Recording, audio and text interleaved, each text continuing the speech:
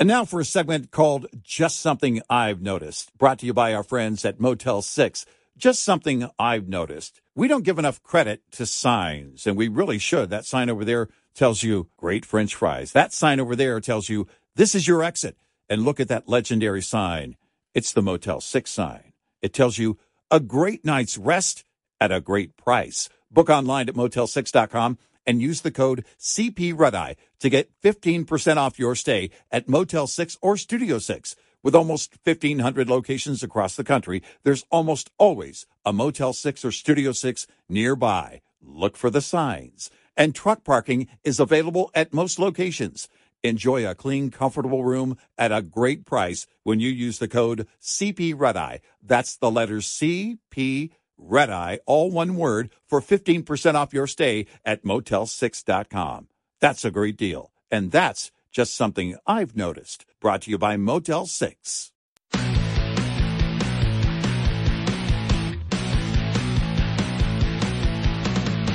Now, it's Red Eye Radio. Gary McNamara and Eric Harley talk about everything from politics to social issues and news of the day. Whether you're up late or you're just starting your day, welcome to the show. From the Uniden America Studios, this is Red Eye Radio. Hello and welcome. He is Gary McNamara. I'm Eric Harley. Welcome to Bail Bonds Friday. Gary. Well, how are you? Before we get to that, I got another great reason not to retire. Yeah? To never retire. Right. When I see that the Biden administration apparently is thinking of coming out with new guidelines, only 2 beers a week. All right. That's the new health guidelines. All right. So I can handle that while working, but I don't know if I could handle that retired. Yeah. Now, I don't do much drinking, but 2 beers. Now, are they talking in human years or dog years per week? I believe it is human years. Now, it is the Biden administration, though, so you really don't know. Here's the thing. What if I save them all up until the end? I really don't drink. I don't know the last time I had a beer. So what if I save them up? It's like the joke. Hey, everybody, sober 18 years. Everybody applauds. The first 18. So can you bank them? That's my question. That would be, I think, the question here, because then if it was once a month, you could have over 8 beers. Well, yeah, and I've got so much time banked up. I might not be sober past the age of 68. Now, if the feds eventually legalize pot and get their 8% tax on it, right? Will they also suggest, has there been any guidelines on pot? What, are you high? No. No, Janet Yellen, there hasn't been. What, are you, delusional? That's still one of the best stories. I didn't know I had shrooms, those kind of shrooms in my dish. I learned that later. That's what she said. I learned that later. Later. I mean, look, the country's going all to hell, but if I can't have a couple of beers every day, how do you survive all of this? Oh, wait a minute. Maybe if that's my mindset, I have a problem. Yeah, could be. I'm kidding, folks. All right. Well, and I guess we're going to have guidelines. There are guidelines on pretty much everything. But then again, they used to, remember the food pyramid? Is there a beer pyramid? I want to see the beer pyramid. I remember, wasn't like the food pyramid like wrong? Sorry. Oh, no. It was upside down. Absolutely upside down. I remember that a couple of years back. Oh, by the way, the food pyramid, never mind.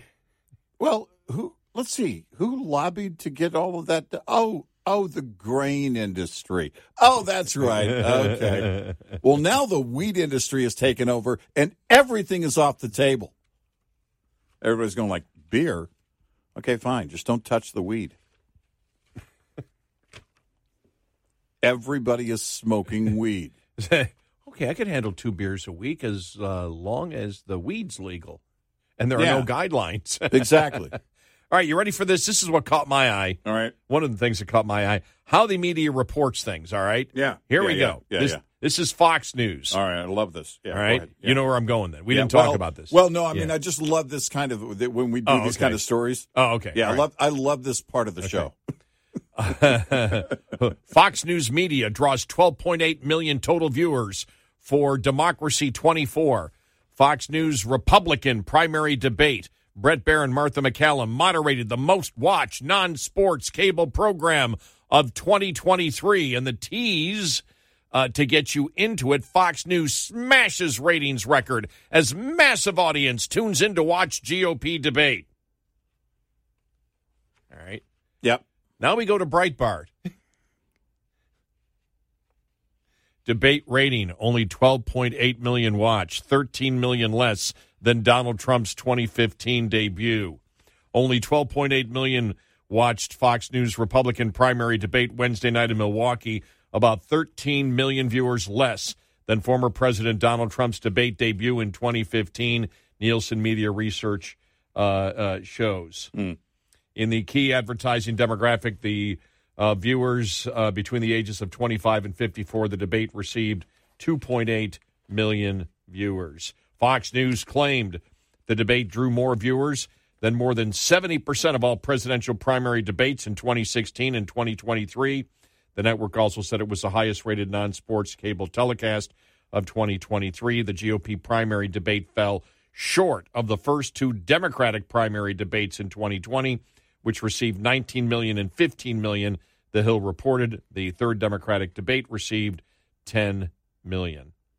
Wednesday's debate ratings presumably suffered because Trump decided not to attend the event. So there you go. Just how 2 headlines are written. And that's how everybody can claim, we did great. All right, okay, how do we cherry pick this? We did better than this one. Okay, we did better than 70% of them. The other 30% we're just not going to mention. We'll throw the 70% in there so we cover our butt. If anybody asks, I mean, aren't you just celebrating too much here? What about the other 30%? Yeah, but the 70% matters more than the 30%. It's just like, Of all of the households that contain a member named Lee who has a birthday on a Tuesday in 2036, we were number 1. What I did like, and I think it was Breitbart that hit a few things that we had talked about yesterday. Think about this. Even though the candidates mentioned it, no inflation question, as we talked about yesterday, the economy and inflation. There was no inflation. Think about that. That has consistently been the number one issue during the Biden administration. Nothing has beat inflation. And people's word, no question about it. But they got the UFO question in. Oh, yeah. And they got the question in is, if Trump is found guilty, will you vote for him? Well, you know what really made me angry? I went back and watched it again. I was reviewing it again yesterday. Is they never got to the Taylor Swift tickets question. I mean, what the hell is going on here? What are our priorities? That's proof that they're all smoking weed. They're just getting lazy. It should have been the number 1 question. And, of course, Chris Christie would have botched it. Well, the economic question should be, should Taylor Swift tour more often because of what I view as so many bogus stories about her impact on the economy? Well, yeah, you may have an impact on a local economy, but overall, Taylor Swift does nothing What drives an economy is producing goods and goods that increase the wealth of society and services that increase the productivity of society. Spending recreational dollars may help a local economy, but it's basically a fixed recreational dollars. If it's spent over here, it's not spent over there. That's more the movement of money, which you and I have talked about when they started looking at the GDP. As not when they changed the way they did it, goes back, 15 years ago, maybe? Yeah. And we objected to it because the movement of money, they view as, again, the gross domestic product, which, again, you can call it the gross domestic product, but when you say that the GDP is the best indicator of economic growth, right? That's where we would disagree on that. Because it is not true productivity, especially when you factor in government spending and everything else. Now, if you're talking about government spending where you can show, well, because we created this new roadway between here and here, created a greater efficiency, and people were able to get it to work on time or whatever it is. That takes years, and now they're learning, oh, wait, those roads actually fill in. It doesn't really have a massive impact on the time people travel to work. If we had time travel, we wouldn't worry about it. Hey, what time are you going to be there? Yesterday. But there's the problem is that we started measuring all of the things that are about looking busy. Well, as a nation, looking productive. One of the things that has been talked about by economists, especially this year, is so much of the government money that's being spent, which is keeping the GDP up there, which then the Democrats can claim, the economic growth, we're still growing as an economy. And they even talked about, well, in this quarter here, we may see a much bigger increase in the growth of the economy because it's doing great because of government spending, which, again, is the movement of money. Yeah, right. But it's, what are you doing? You're spending a lot more money that you're borrowing from at higher interest rates, not to create more productivity and efficiency or actually economic wealth, but you're putting it, basically for, if you talk infrastructure projects, the majority of infrastructure projects are to maintain what's there. Not that infrastructure projects cannot help the productivity of a nation, but once they're built and maintained, you may keep the productivity the same. But the fact is, as we know, with all the climate change spending which is being done, and this is where I object to it, and I don't know if we've had this talk. That the problem with it, you have trillions of dollars of climate change spending that actually decreases wealth and decreases productivity. The government spending on climate change, which will show that the GDP has, increased and therefore we've got great economic growth, is in reality hurting the economy because you get nothing out of it. You don't get an increase in wealth. Right. You get less productivity, you get less efficiency because you create these huge you give these subsidies for products that companies cannot make money on. So there is no increase of actual wealth. Right. Because they're not selling something it's not for an legit investment in any way. There is no way you can count that as an investment when there is no return on that investment. And then the having to, as we have talked about, having the backup power that is needed actually hurts your productivity, and if your productivity, it moves it in the opposite direction. So the spending of the money, which the public believes, well, look, the GDP is doing better, actually the country's economy is doing worse because of it. If you look at the government mandates over the years and how there has been a depletion of wealth, and I mean the mandates for the private sector, it would dwarf the current national debt. The depletion in wealth has been very real for years. Toyota didn't make a dime off the Prius. And you look at what's going on where, and what was that about? That was about fleet standards, mandates. Take those out of the equation and imagine the expansion of wealth. Imagine where we would be, because if you're talking about necessary government roles, that's one thing. That's what we decided at the get-go, at the very beginning. Necessary, limited roles of government, we would fund that. But it would be limited.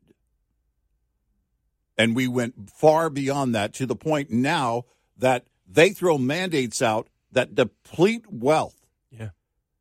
If you wonder why you're paying so much, and we're going to get to, I think there's a story coming up. I know Alan sent us the story. I read it in the New York Times yesterday about the whole food stamps program. Oh, yeah. Well, what does the spending do? Well, spending drives up costs. Yeah. So you're paying more for food because of the food stamp program that they put in place. Yep.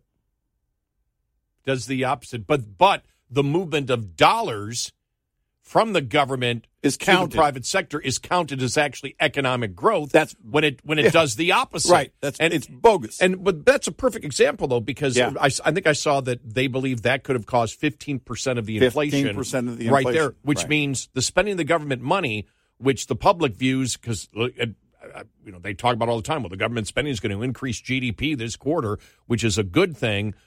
But the result of spending this money, which falsely gives the impression, and government promotes the impression, that the economy is doing great, you can see where there's less productivity and inefficiency because the food prices skyrocket because of that. Right. Which is the opposite of what should happen in a capitalist economy if you're talking about true economic growth. And both companies and families have to choose to create efficiencies, which means going without in this case. And it is not the true efficiencies of being more productive. 866-90-RED-EYE. Keep your engine humming in the heat this summer by keeping up with preventive maintenance. Think your PM is complete after your oil is changed? Think again. There's grease, transmission fluids, and gear oil to consider too. Transmission fluid, for example, prevents wear of gears, bearings, and bushings, protects against corrosion, and acts as a heat transfer fluid. You may not think about this every time you get behind the wheel, but as soon as it's not doing its job, you'll notice. Misapplication of transmission fluid can mean reduced fuel economy and abrupt or hard shifts if the static friction is too high. It can also cause sluggish operation at low temperatures if the viscosity is too high and leaking through seals if viscosity is too low. This report is brought to you by Shell Rotella. Shell Rotella, with advanced synthetic technology, is designed to help keep your rig running with more mileage and less maintenance. Get in touch with Red Eye Radio, toll free at 866-90-RED-EYE. And now for a segment called Just Something I've Noticed, brought to you by our friends at Motel 6. Just something I've noticed. There's a lot more yawning these days. Have you noticed that? Yeah. And the bad thing about yawning, it's contagious. Now, I'm not a scientist, but I do know that's true. You see somebody else yawn, all of a sudden, you got to yawn. You know what helps to curtail the yawning? How about a great night's rest at Motel 6? Book online at motel6.com. Use the code CPREDEYE to get 15% off your stay at Motel 6 or Studio 6. With almost 1,500 locations across the country, there's almost always a Motel 6 or Studio 6 nearby. And truck parking is available at most locations. Enjoy a clean, comfortable room at a price you will love when you use the code CPREDEYE. That's the letters CPREDEYE, all one word, for 15% off your stay at Motel 6 and help curtail the yawning. That's just something I've noticed. Brought to you by Motel 6. The next time you're on Interstate 80, stop in and see the folks at the Iowa 80 truck stop at exit 284 in Walcott, Iowa. They're always open and ready to serve you. Enjoy a sit-down meal at the Iowa 80 kitchen or grab a bite from one of their 9 quick-serve restaurants. You'll love their clean restrooms, huge gift store, beautiful convenience store, and of course, the Super Truck Showroom stocked with plenty of chrome, lights, and more. While you're there, don't forget to visit the Iowa 80 Trucking Museum next door. It's free. The entire team at the Iowa 80 is very excited to celebrate 60 years with you. They look forward to being your home away from home for another 60 years. Sending you a giant thank you from Iowa 80, the world's largest truck stop on I-80, exit 284 in Walcott, Iowa. Iowa 80. Iowa 80.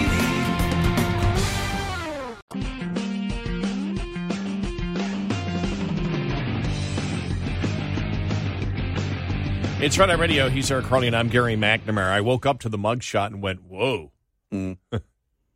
Yeah, as we said yesterday leaving here, I said, that's going to be plastered all over. It took a minute. They didn't get it done early in the day, but now it's all over social media. Yeah, he didn't even arrive at Atlanta. Yeah, it was. That's what I was saying. It was late. Right. But it was, everywhere on social media now. People are using it as their profile picture.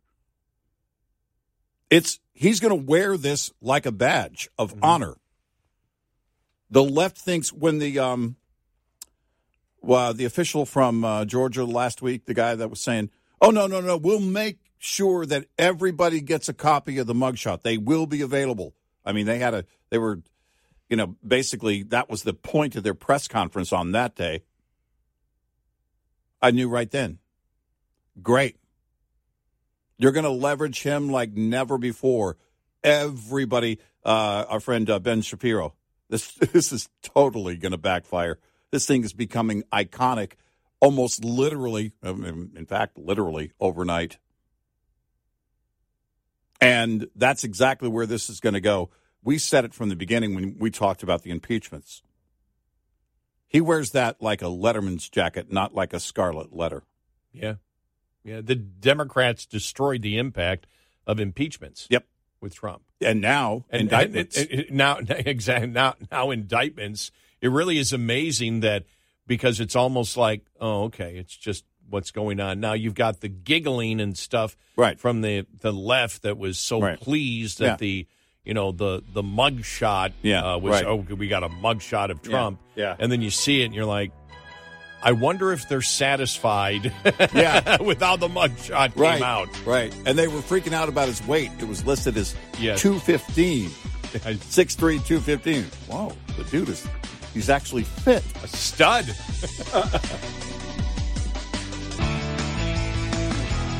You're listening to Red Eye Radio from the Uniden America Studios. It's Red Eye Radio. He's Eric Hurley. I'm Gary McNamara. We're the poor men south of Richmond, and just happy to be here. Yeah. West of Richmond. Southwest. Southwest of Richmond. Okay, let's get the precise Richmond. The precise GPS. North of Austin. When I woke up and saw Trump's mugshot, I thought, and we've done this week, where the Republican Party is right now, and Trump's huge lead and the debate that's going on. And I want to make this clear because people assume that when we say these are the thought processes of Republicans, that every thought, and they catch a part of it, is our thoughts or our predictions of what's going to happen. We've been blunt. I have no idea. This is completely uncharted territory in American political history. I have no idea what's going to happen. Trump could win. Trump could not win. Biden could win. Biden might not even be in there at the end. Kamala Harris could win. I don't know. And we've gone through, for example, one of the things that no one is talking about, but if the Republicans try to cut spending, that could lose them the election next year. Even though it's the right thing to do, our question is the American public that claims they are for balancing the budget actually for balancing the budget if they lose benefits? Well, these are the things that we have talked about over, the past few years. We got to the expanded child tax credit, and it was paid monthly for 6 months. It ended, but there was no screaming because people looked at it and said, okay, look, we can see what it's going to do or is doing to inflation. And this isn't a good thing. We know we can't keep spending that way. But then it got to the point of, okay, then inflation started really picking up. And it was like, actually what we were saying before about not wanting money, we want money. We want it back. And so I was thinking about this yesterday when the story from the New York Post hit about the food stamps and how they believe the expanded food stamp program is, they believe, you can measure 15% of the inflation. By the way, it's not 15% inflation, 15% of the inflation that happened, to be clear, is they believe they can point right to the expanded food stamp program. Well, which of course, you're peeing in the wind at that point. But politically, you're not, because what are you doing? You're setting up hey, man, we need help. We're drowning. And that has been in play since, I don't know, how long was it after they stopped the expanded child tax credit?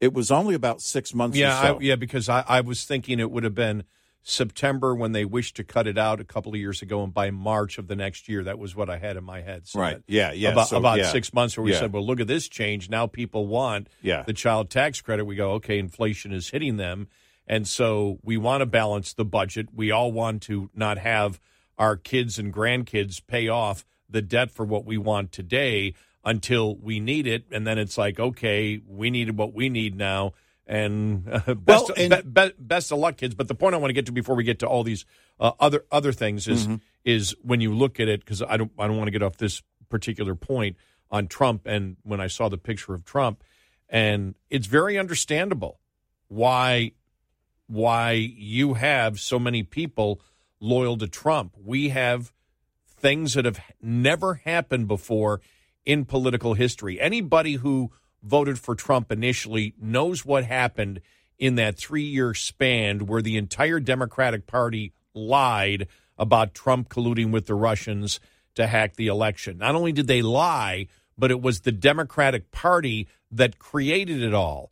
And what they saw was a Justice Department, an FBI, not do their job, and not only do their job, but become some of the biggest rot that we've ever seen in federal law enforcement. Mm-hmm. And then you look at the two-tier system of justice when it comes to the Mar-a-Lago classified document thing, which still is the thing that many times Trump doesn't help himself, but still that's beyond it. It's like, what has been the protocol for prosecution of those things? Well, the federal government doesn't do it. Well, with Donald Trump, they are. And then everything else, from Bragg to January 6th to Georgia, all of it is bogus. Yeah. All of it is punishing all of it. And so the American public looks at it. And one of the things that we said a long time ago, one of the reasons that the whole thing with Trump colluding with the Russians, that was all made up by the Hillary campaign. It was paid and financed for by the Hillary campaign, and there was no accountability really for that at all except Kevin Kleinsmith, who got a slap on the wrist for lying on a FISA warrant. But what we have seen, and then what we have seen all along, and then with Hunter Biden and everything in the Department of Justice, Donald Trump is the symbol.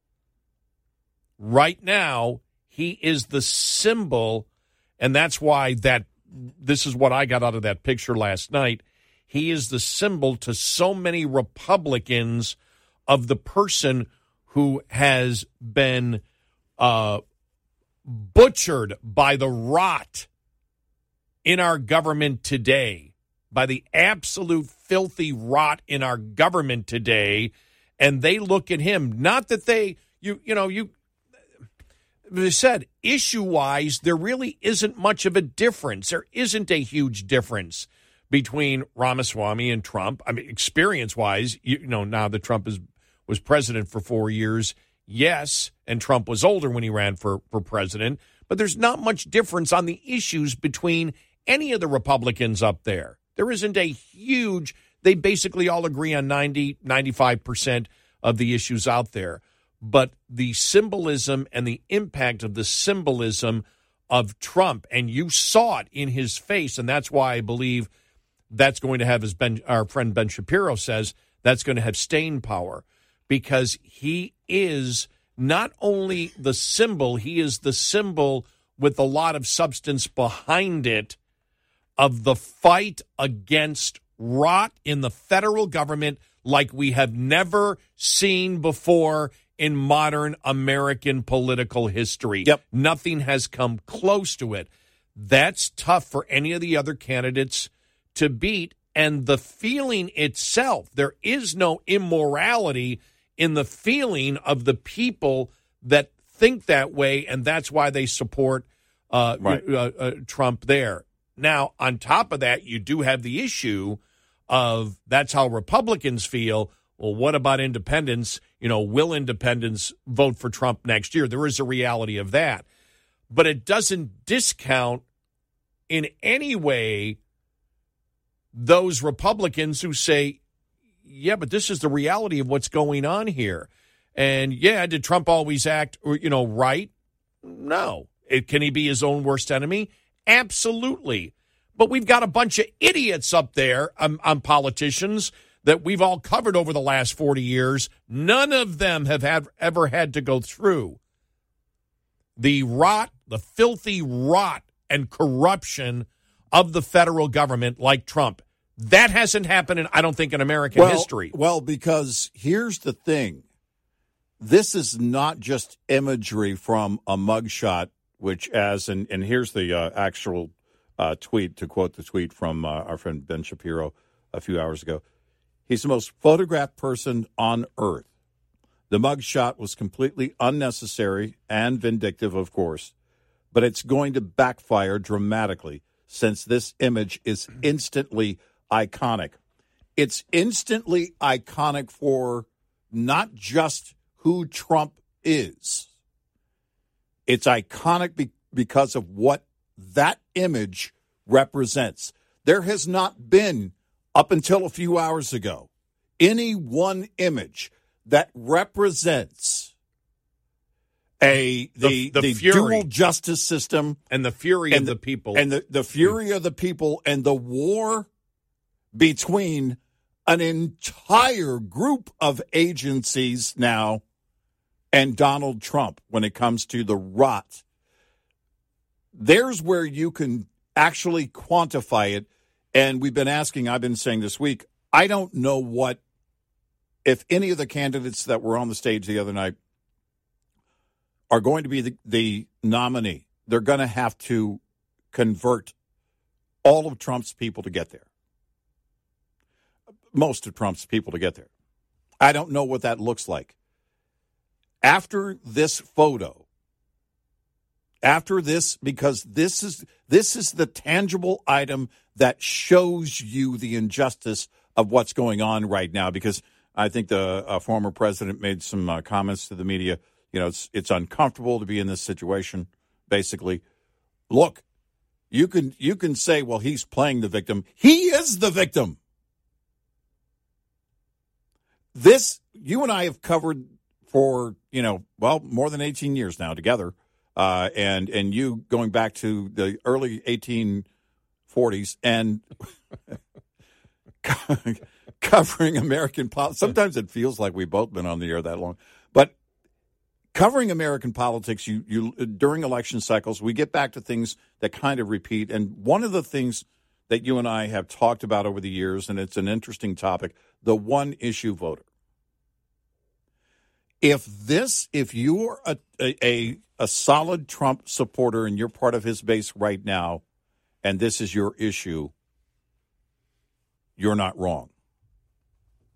The rot inside the Justice Department and the fact that it has to be weeded out, and you're willing to forgive everything else,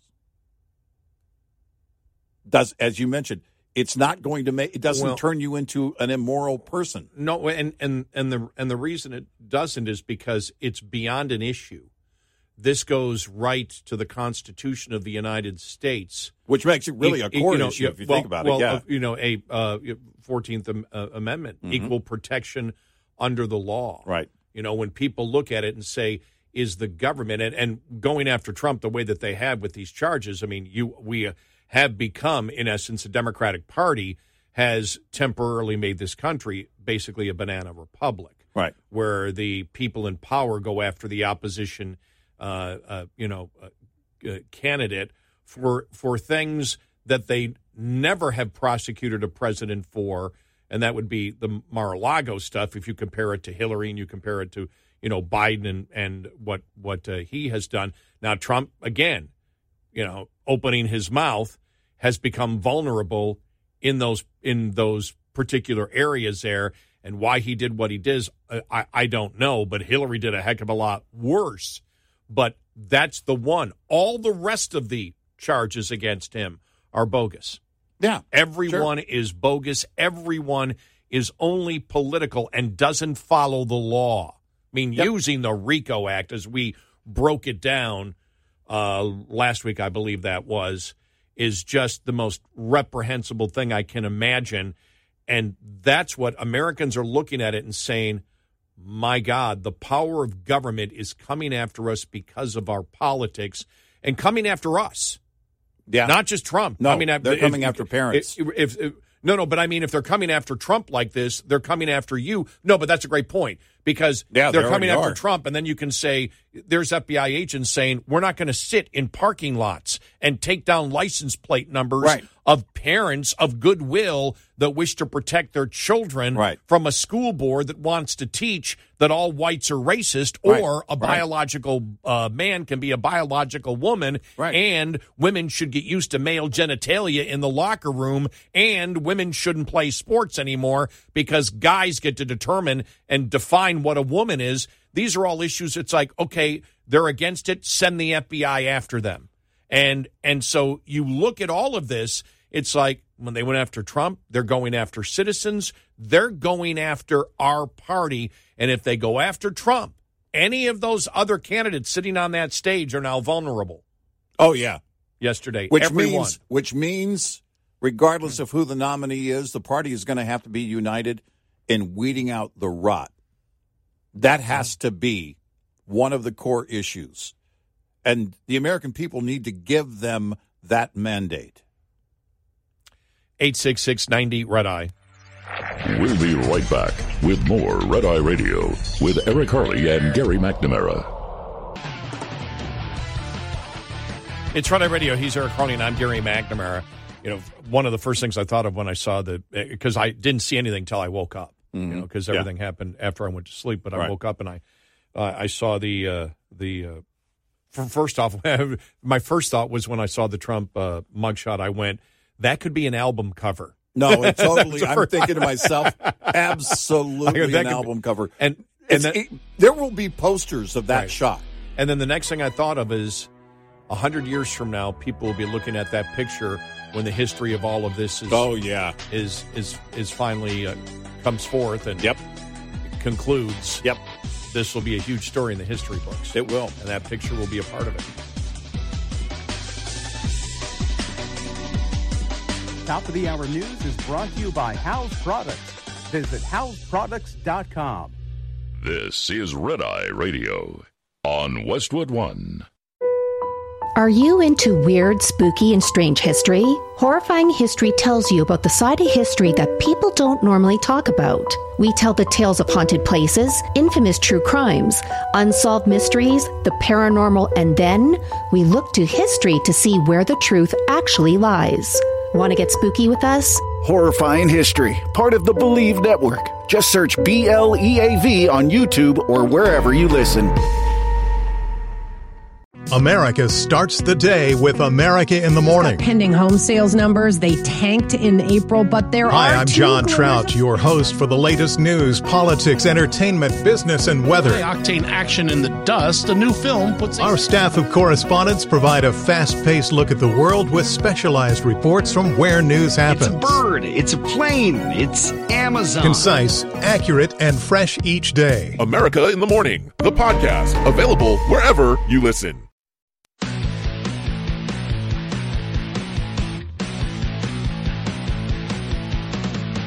Now, it's Red Eye Radio.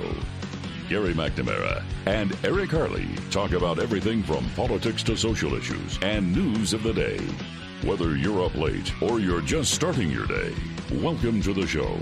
From the Uniden America Studios, this is Red Eye Radio. All across the USA, we are Red Eye Radio. He is Eric Harley, and I'm Gary McNamara. Good morning. We've made it to a Friday. Oh, what a week it's been. The information that U.S. intelligence officials are saying that it was not a surface-to-air missile because they can identify that. As we said yesterday on yesterday's show, they would know they have the infrared sensors that can detect heat from missile launches. Yep. And they didn't detect any of that. And so now the intelligence sources some believe early on that it was probably a bomb. Yeah, And so, it's you think about, because the Wagner Group, I mean, the soldiers are still there, and there's still a ton of, what do you want to call it, management or generals, whatever, of that, mercenary army. Prigozhin was the head of it, but they still exist and have influence. And does this mean, could this possibly be a start of some kind of civil war? Will that happen? Will there be attacks on it? You and I said yesterday that, you look at an airplane accident and you see that, most airplane accidents, if a plane has technical problems, still is in a way, heading in they may be coming down vertically, of course they are, but they'll still be in a horizontal, some type of angle. This thing coming straight down. It just fell flat. Yeah, and it was at an altitude where you normally don't stall. Right. It's not like you're landing and, your airspeed comes down and you stall and you don't put the nose down. You put the nose up, like in the airplane crash outside of Buffalo a few years ago, right near my dad's house and right near our restaurant, 2 blocks from the restaurant that we go to, and a short 2 blocks. And there was too much smoke at altitude. Whether that was, and they couldn't figure out, witnesses were trying to figure out, or anybody analyzing the video, they were trying to figure out where the smoke was coming from, because there was 2 trails that was, and it likely could be a trail from, if it was a bomb, the smoke trail from the bomb itself, and then any other damaged, like a damaged engine, would also leave a trail once it fuel fire once damage. It goes. Yeah. So. And so you looked at it and you said, yeah. And believe me, the opposition to Putin, I guarantee they believe it was an assassination. You made an interesting point here during the top of the hour break. You said the statement from Putin sounded like he was a godfather. It sounded like Don Corleone. Yeah. On this day that we mark the death of Prigozhin, we want to send our condolences. Hey, he made some mistakes. Dude, is this an admission? I mean, are you just, listen, we had to do it. Everybody knows we had to do it. I also want to insert something, too. Got a couple of messages. The Wagner Group, they're not, we were never making the point that the Wagner Group was the good guys, ever. In fact, we covered it during the almost uprising with the Wagner Group. They're a mercenary group. It's not, nobody is mourning the death of Prigozhin or aside from his family, or I'm talking about internationally and who our enemies are. This is, we never tried to make the case, and if you were getting that from the conversation, quite frankly, you weren't listening close. Yeah, you were, because we never came close to stating it. We talked about the problem inside. You've got, we didn't say it specifically yesterday, but our belief is there are 2 bad actors there, Putin and the Wagner, paramilitary group and Prigozhin. And we're just talking about how it will affect. Well, and how it could have gone if there was, I think I made the comment somewhere along the way, something to the effect of, if there was one person who had the means and resources to take him out, it was probably Prigozhin. Yeah. And now that's over. Well, we said yesterday, that where it was, this wasn't a coup. It was just to replace the defense, the defense ministers because the war wasn't going as it. Well, if you get rid of the defense ministers, you want to get rid of Putin. You're on your way to the Kremlin. And so that was ridiculous. In fact, just so you know how bad we believe Prigozhin is, there's only one person worse than him on the entire planet. Mm-hmm. Trump? Yes. You knew where I was going. Yeah, of course. Some Democrat has to say that here in the next couple of days. Don't be surprised if they do. I'm waiting for them to say, well, now with Prigozhin out of the way, Trump can be Putin's right-hand man. Exactly. I'm sure they're going to. Maybe somebody's already said it. But, this is the, but that was the landscape that is the situation between, with Russia and Ukraine, and also with Russia and the rest of the world right now. I mean, even if they had never invaded Ukraine, then Russia would still be a concern. That's clearly more immediate now. But I don't know what, yesterday I thought to myself, well, actually the day that Prigozhin's plane went down, day before yesterday, I was thinking, okay, internationally, there's likely not going to be, look, there may be some kind of official move to say, all right, we deem this a war crime. The combined intelligence agencies of these nations have determined that this is blah, blah, blah, blah, blah, and it's a war crime. I don't know if they're ever even going to do that. But aside from that, they're likely not to intervene based on this event alone. I dare say that if they were going to do something, then they would do it. You made the point, and I think you're right. I think if there is something that's going to be done internally, could it be done right now? And could that be done with the support of foreign intel? And I mean intel outside of Russia from nations like the U.S. or Britain or any of them that may have an interest in giving them some assistance. I don't know. I have zero idea on that, and only time will tell. But for Putin, he believed this was his way to say to everyone, yeah, there will be no successful uprisings, and anyone who attempts it will not survive. Which means that's a worry. Yep. That's a worry for him. Yes. And so... Which I think it probably has been, but yeah. Right. But it's more... I think it is more immediate. Yeah, you're right. It's more immediate now because now it's, all right, I could... What is it? Keep your enemies, your friends close and your enemies closer. So if Prigozhin was an internal frenemy, and he kept him close, who are those internal, who might be there internally that you're not thinking about? Yeah, we would just suggest some Red Eye Radio advice to any of the senior officers still left in the Wagner paramilitary group. Stay away from toll booths. Well, I would just go as far as to change your LinkedIn page.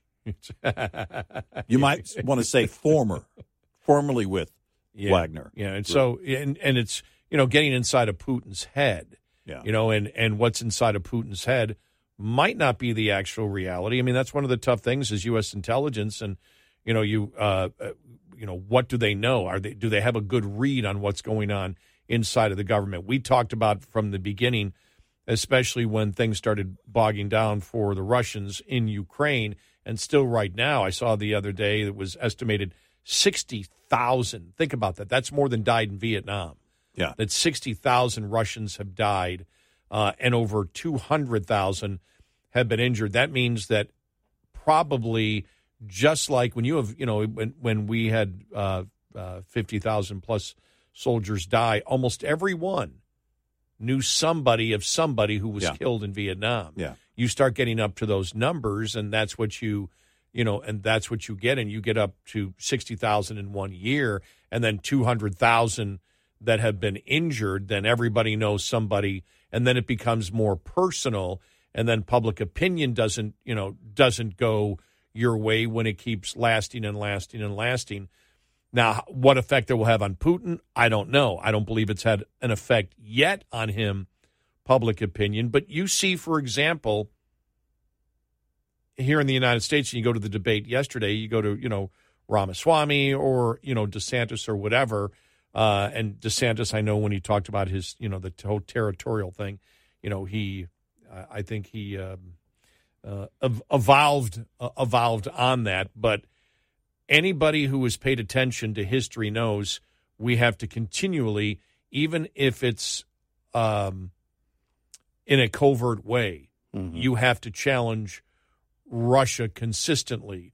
Russia was communist. They attempted to become more of a capitalist democratic society. Putin has taken over, and they are much more even of a dictatorship than a communist one-party nation right now. And so that makes them, it would make them, if I'm president of the United States, I'm paying close attention. Yeah. Now, the problem that we're having is I think most people do understand that Putin is a danger, but they see what Biden is doing. They know, the American public knows when it comes to a lot of things, Biden will lie completely. And the American public knows on Afghanistan, he lied. He lied about what the generals told him. Yep.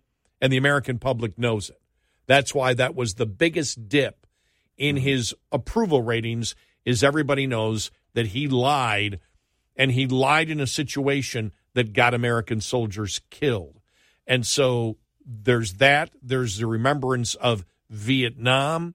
There's, when I say Afghanistan, it's the American public that puts a time limit on everything. Yeah. The American public puts a time limit on, okay, that's enough. Yeah, but the job isn't done. No, but it's enough because we're America and we should only be in wars for this particular. I mean, the narrative is the narrative on war in this country. You want to talk about things being based on ignorance. We talked about the economic ignorance in our country, the military ignorance, or the foreign policy ignorance of Americans even supersedes that. Because many Americans, not all, many Americans come to a narrative that we're the United States, we've got a strong military, we go in for a year, we should be out.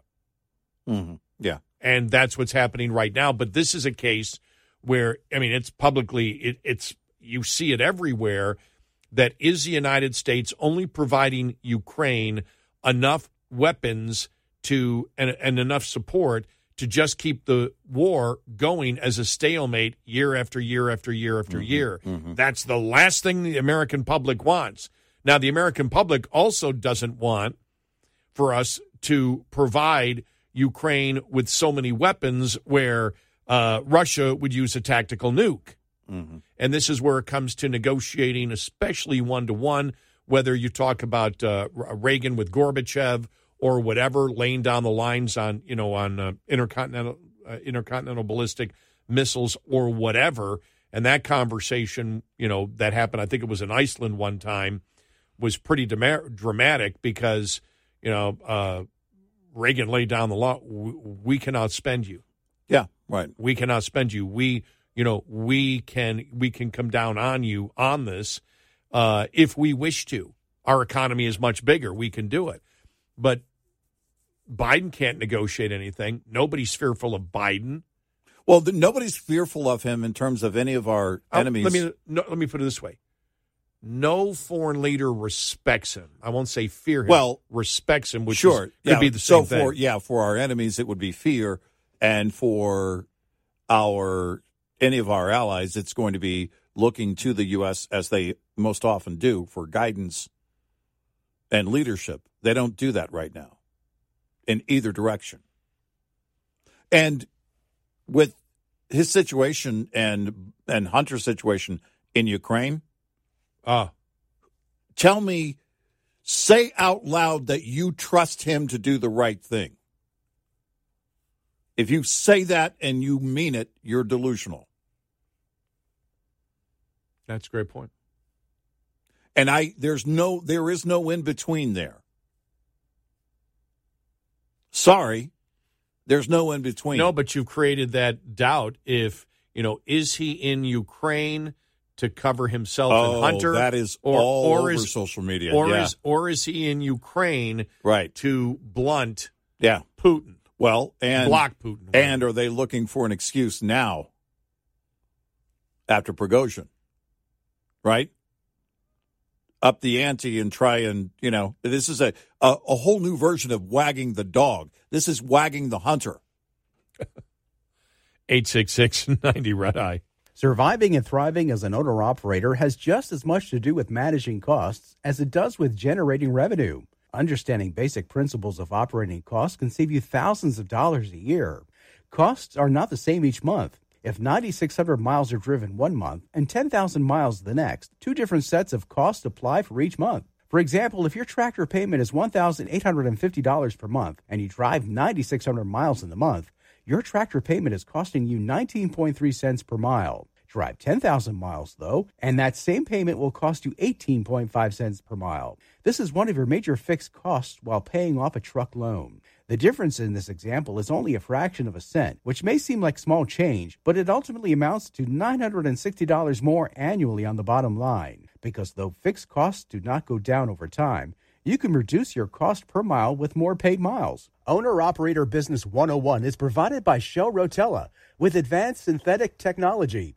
For more information, go to overdriveonline.com to the Overdrive's Partners in Business section of the website for more detail on Business 101 and many other topics. Coming up, more with Gary McNamara and Eric Harley. It's Red Eye Radio.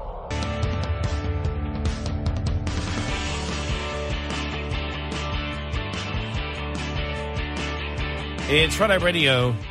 He is Eric Harley, and I'm Gary McNamara. Good morning. I thought it was interesting how every different media, analyzing who won the debate last night. Yeah. And as we said, the only thing that I said was, well, Ramaswamy won, but what's the definition of winning? Because my definition of him winning was people now know who he is. Yeah. It doesn't mean that they will agree with him necessarily, but they will know who he is. They'll want to know who he is because he was quite animated. He's young, and he went toe-to-toe back and forth, with a number of the other candidates, and he's an unknown. Right. And so, but I thought it was really interesting. You had everything from, DeSantis clearly won, to Ramaswamy. I saw that yesterday. Yeah, Ramaswamy won that actually Nikki Haley, because she talked about you've got to get Democrats to define where they actually stand on abortion, and she's the one that said the Republican Party is also to blame for the increase in the debt. Right. And and she went after Trump and said Trump. She said Trump. She didn't say Republican. She said Trump increased the debt by $8 trillion. And when she said that, I was waiting for booing. There wasn't any booing at all. None. And at the end, all you heard was clapping and approval for what she said. Right. And so winning here, it's like I said, it's almost like a minor league baseball game. Yeah, they won. Who cares? Well, it's actually like, who won the draft? Well, it's not, nobody wins the draft. You may have gotten a sweet deal, but nobody actually wins. This is, it gets back to, we'll get to Super Tuesday, then we'll get to the convention. You know who will win? The person announced as the nominee at the convention. That's who won. It's Red Eye Radio. He is Eric Harley, and I'm Gary McNamara, reading here from Turley, Jonathan Turley. He put this out yesterday, why the House has no alternative to an impeachment inquiry into President Biden. And he talks about the fact that, he's the last one to call for impeachments. Right. Remember, he's a Democrat. Right. And so the fact that he's calling for it, and we said this, last week or the week before? It's time for after he appointed Weiss as a special counsel, we said it's time for an impeachment inquiry. And, Turley lays out everything that we've laid out about the rot inside of the Department of Justice and Merrick Garland. And Turley talks about it. He goes, even some liberal pundits are mystified by the moves that Garland has made and why Garland would not simply appoint someone in compliance with the regulations who could guarantee a new and full investigation. Why did he go back to Weiss again? Mm-hmm. So now Weiss is investigating crimes that continue to dwindle in number due to the long delays in prosecution. As Turley writes here, it's like waiting for a winter to go goose hunting in Canada long after the geese have flown south. Everyone just gets dressed up and fires aimlessly into an empty sky. As he writes here, now, however, Congress will have a more difficult time getting answers out of Weiss because he can claim he is engaged in an ongoing special counsel investigation, and he can use the eventual special counsel report as much to defend his own actions as to detail any potential crimes. At the same time, the Biden administration still is resisting the sharing of information with the House, including records held by the National Archives for months. This is Jonathan Turley now. I have discussed a potential impeachment of the president with Republican House members and have encouraged them not to repeat the abuses of House Democrats in their use of a snap impeachment or snap impeachments and the discarding of fact hearings in the House Judiciary Committee. Garland, however, has effectively forced their hands. While Garland seems incapable of imagining any crime involving the president, he has made a conclusive, if unattended, case for an impeachment inquiry. With the investigative impediments created by the Weiss appointment and by Garland's refusal to expressly extend the special counsel's mandate into the allegations of the Biden family influence peddling, there is little choice but to commence an impeachment inquiry. The authority of the House is at its apex when carrying out its duties under the impeachment clause of the Constitution. It's something that you and I brought up before. Whatever interest or ability remains to prosecute Hunter Biden, Congress has a separate duty to confirm any high crimes and misdemeanors committed by President Biden. Indeed, the Democrats themselves established precedent for carrying out retroactive impeachments for prior offices, including any of which have occurred when Biden was vice president.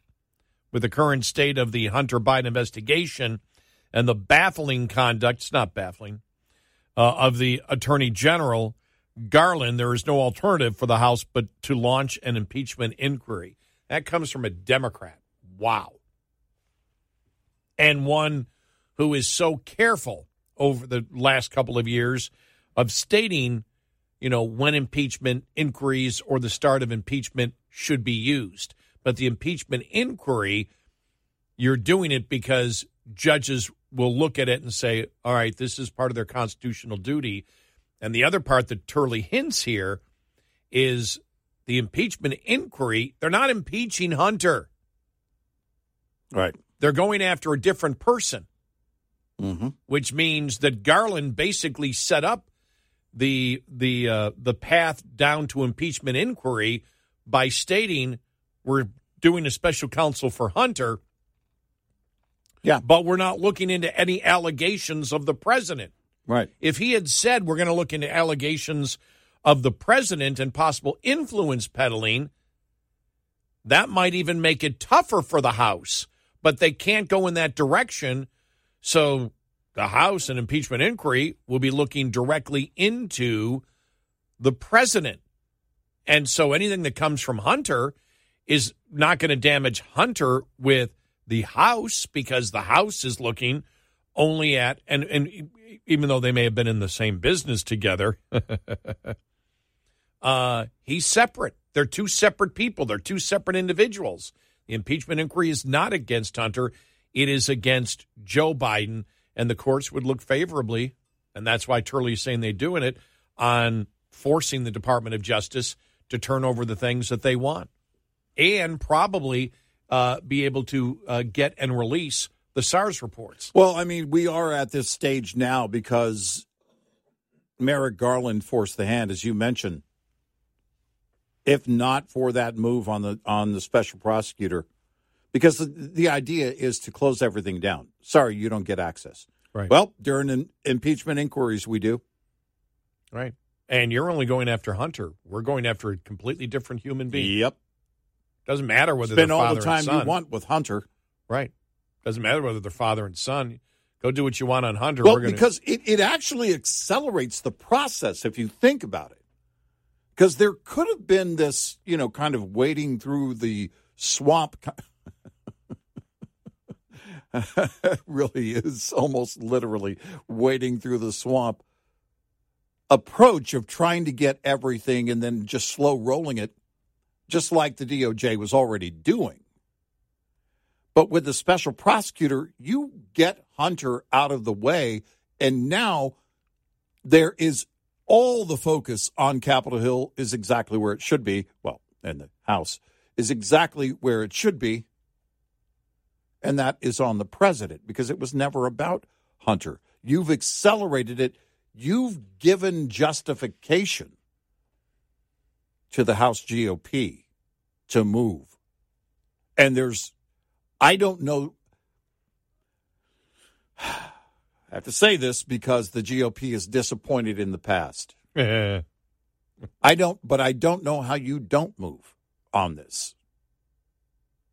Remember when Nancy announced, well, we're going to look into it. And we said, whoa, Nancy, the far left isn't going to let you just look into it.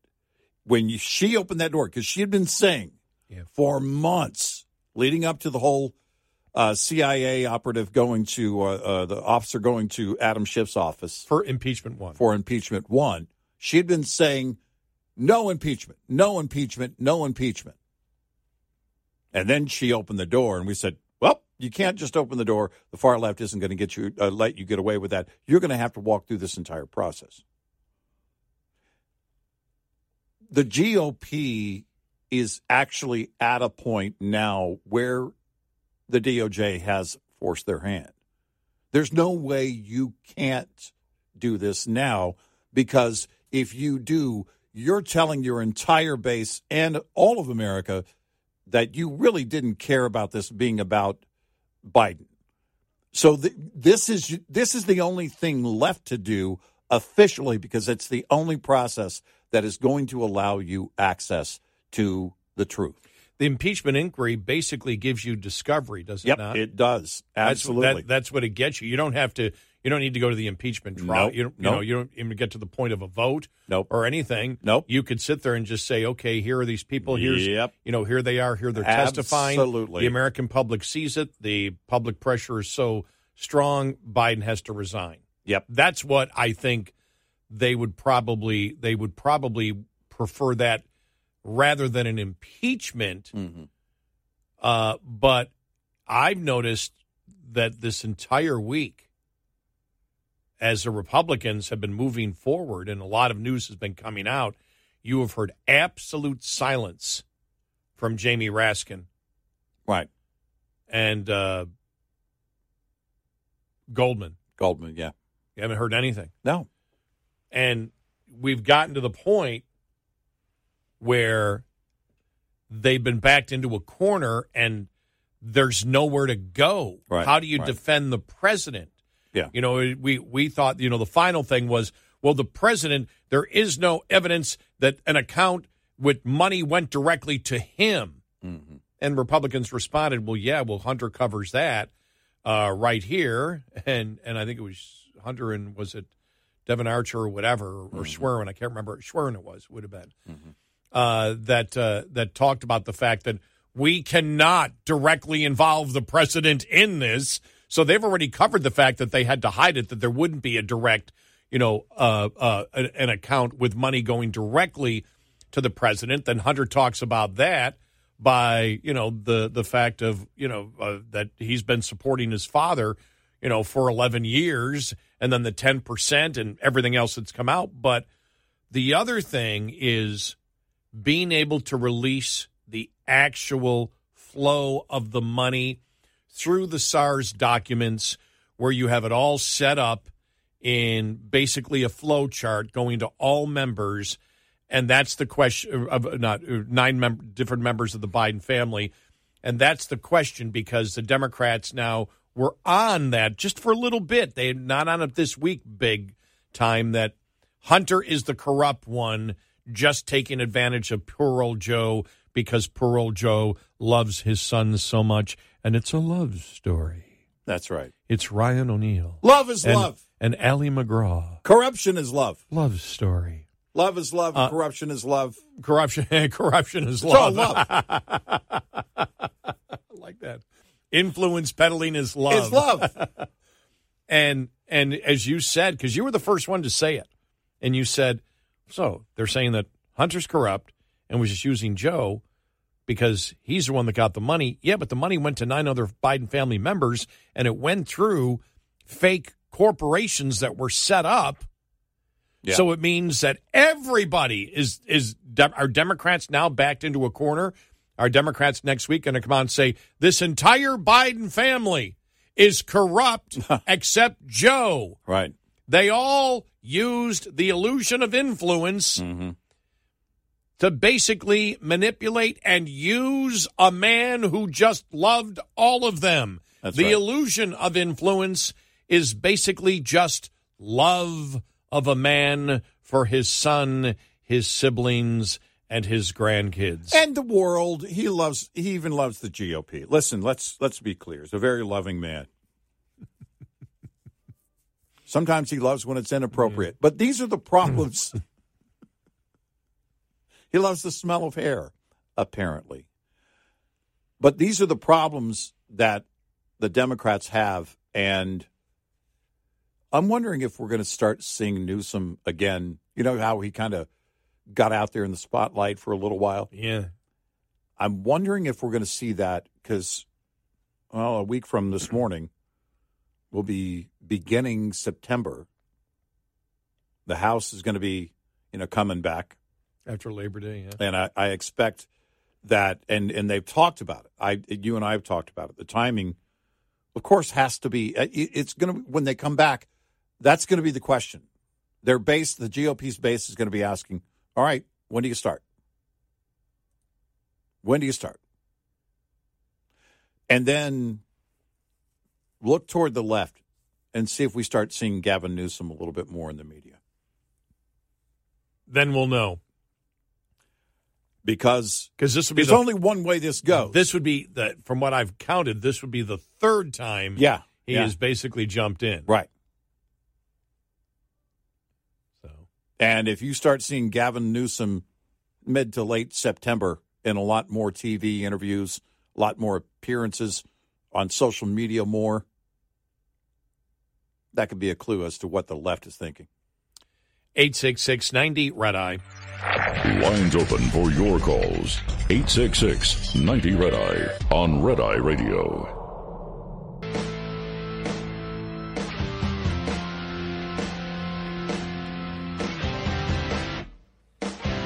It's Red Eye Radio. He's Eric Carly and I'm Gary McNamara. Coming up on the show, some new studies out there, surveys out there.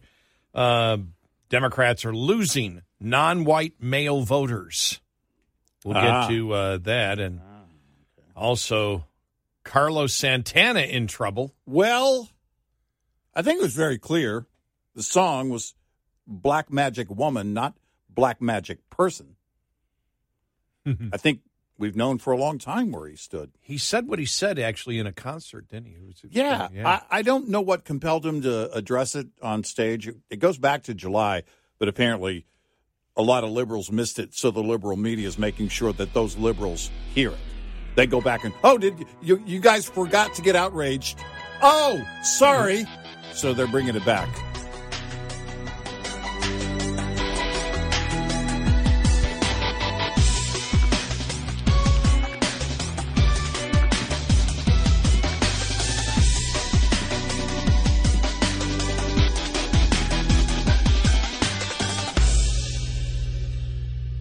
This is Red Eye Radio. on Westwood One.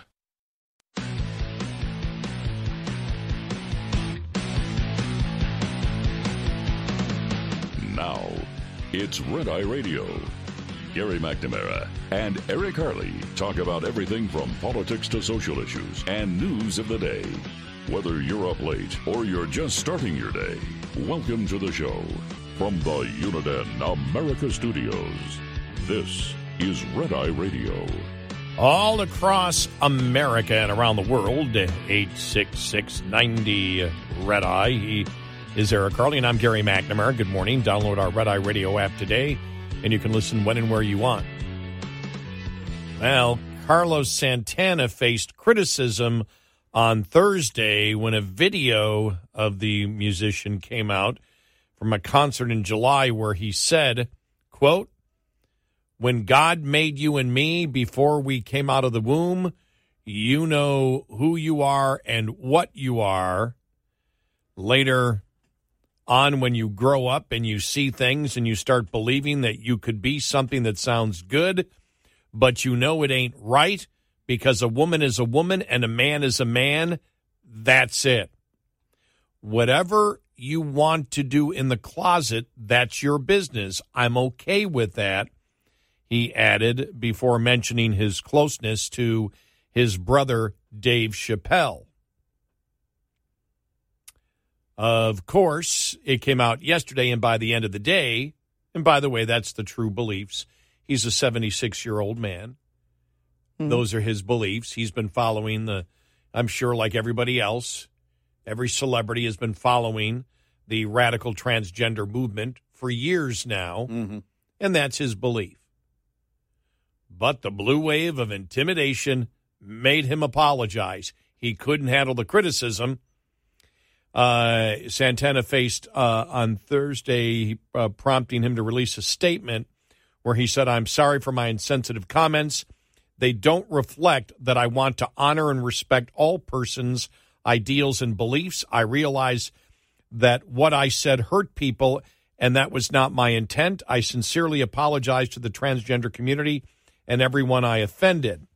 He went on to mention that his personal goal is to honor and respect all persons' ideals and beliefs, whether they are LGBTQ or not. This is a planet of free will, and we've all been given this gift. I will now pursue this goal to be happy and have fun, and for everyone to believe what they want and follow in your hearts without fear. It takes courage to grow and glow in that light that you are, and to be true, genuine, and authentic. We grow and learn to shine our light with love and compliments. Love is love. Now, you notice he never said, "What I said I don't believe." No. He never backed off on the comment and said, "What I said was not my beliefs." No. He said, They don't reflect that I want to honor and respect all persons' ideals and beliefs. Right. What he's saying is, you can live the way, if you read it for what it is, the apology, and the original comment, it's very clear. You can live the way you want to live. I'll love you regardless. I'll respect you regardless. But don't tell me that a man is a woman or a woman is a man. A man is a man, a woman is a woman. That's it. Because he didn't come back and say I was wrong. A man can be a woman. He didn't say that. The apology didn't say that. No, the apology did not say that. It's like I'll treat everybody with love and respect, and that's I love when they say, and we'll all go live our life. I love when someone says, "I respect your beliefs." What does that mean? I won't tread on you. You don't tread on me. I guess. Okay. I have my. Well, here's my question. Would a follow-up be, you should respect mine? Yeah. Of course, the left can't have that. Because I don't know what that means. I respect your beliefs. Mm-hmm. Your beliefs are your beliefs. There is no. Now, I believe you have a right under the Constitution to say whatever you wish to say. Mm-hmm. Whether I respect your beliefs, I'm not going to say I respect your beliefs if your beliefs are anti-truth. Mm-hmm. I'll defend your right to say things that are untrue and ridiculous. If you want to be delusional, you have a right to be delusional. Yeah, but you don't earn my respect. Mm-hmm. I've never understood what that actually meant. Mm-hmm. So you can tell this is a perfect example. He realized all of a sudden the storm hit, boom, and he had to. Well, because liberals had to, make sure that everybody knew, he's the Karen media, KNN, the Karen News Network, had to make sure. Did you hear what he said in July? You weren't outraged. Here's what he said. This whole thing, because CNN keeps talking about in this article here, anti-transgender comments, anti-transgender. What does that mean? Right. If someone came up to me and said, you're anti-transgender comments, mm-hmm. I've never given an anti-transgender comment. Well, it's the weakness of the left, but also their only, if it is a superpower, their only superpower, it's the only thing they have. The only thing they can throw at you is, you're a bigot. It's Karen basically, right, in her final moments, losing the argument, throwing hatred at you, saying you're full of hatred. But when you break it down, anti-transgender means you're anti that person. Mm-hmm. I'm not anti that person. I mean, but I'm not. What I am is I'm anti-misogyny that comes out of the transgender movement, the radical transgender movement. Yeah. I'm against child mutilation. I'm against behavior and ideas that I believe are detrimental to a society, right, which includes allowing children to be mutilated. Right. And men to play women's sports, and women, biological women and girls, to have to deal with naked men in locker rooms. Mm-hmm. If you're a transgender, it's not anti or pro. No. You exist. I believe that many transgenders actually believe it, which is why medically it's called a dysphoria, gender dysphoria. There's a term for it clinically. So I'm not anti or pro. You are what you are. What I am anti is I'm anti-misogyny of the radical transgender movement. I am anti-child mutilation that comes out of the radical transgender movement. And I'm anti-sexual exposure laws against women and minor women. Yeah. That's what I'm against. But the left has to put it that you're anti-transgender because they can't actually tell the truth about where conservatives stand in here, which is not anti the person, because as we know, you and I know, there are transgenders that absolutely disagree with the radical transgender movement. Right. Caitlin is one of them, mm-hmm, who disagrees with it. So it's not anti-transgender. It's anti-misogyny. It's anti-women hating. It's anti-child mutilation. And it's anti-women being exposed and minor women being exposed to naked men. Yep. And not all transgenders believe that those things should be happening. So it's not anti-transgender, because anti-transgender means that you are anti anybody who has those thoughts, and that couldn't be further from the truth. And the group Gays Against Grooming agrees. This is something that when we talked about the board at the Charlotte Observer, who basically said your daughter needs to get used to male genitalia. That was years ago. Yeah. We'd get questions. Hey, wait, I can't find that on the internet. Where's it? Actually, it's very easy to find. But now there's no question. We don't get that anymore at all. Because now they're to the point of, well, if you disagree with your daughter and how she wants to be treated, we believe you're a bad parent. In fact, that's abuse. We said that was coming, and we've reached that point. There is actual consideration for that kind of behavior officially. Imagine if they actually did that officially, if they moved on it. If you don't abide by your child's wishes for them to be altered and mutilated, you are abusive. And could lose your child and or go to jail. They talked about it in California. Yep. We would consider taking temporary custody of the child. Imagine if they acted on that. Imagine if officially, and we're not far from that.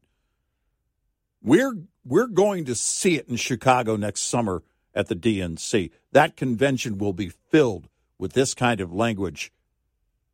They are coming for your children. And if you'd have said that 20 years ago on the radio, your conservative boss would have called you and said, hey, listen, a little bit of hyperbole there last night. And it's okay. We understand things get a little heated every once in a while. But could you back off from that just a little bit? Just a tad. Yeah. Because that's over-the-top hyperbole. Not anymore. Nope. Everybody knows it. Everybody knows it. So, yeah. So I just, at times you have to break down, like I said, when you and I were reading the CNN article, anti-transgender. It's not anti-transgender. No. But you have to say that because you can't defend what the radical transgender movement is actually promoting. Because once you break it down to the misogyny, to the child abuse, and to the promotion of males exposing themselves to females and minor females, you can't defend that, and you can't win that argument in the arena of ideas in the United States. Not for a second. And so you use a phrase that makes people tend to believe that you're against the person who is a transgender, which could not be further from the truth. 866-90-RED-EYE. Get in touch with Red Eye Radio, toll free at 866-90-RED-EYE. It's Red Eye Radio. He's Eric Harley, and I'm Gary McNamara. So let me just check to make sure that Alice Cooper has not apologized yet. No, apparently he hasn't, because Alice Cooper also came out and said transgenderism has reached the point of absurdity where it endangers women and children. Let me see. He thinks the ideology has gone too far.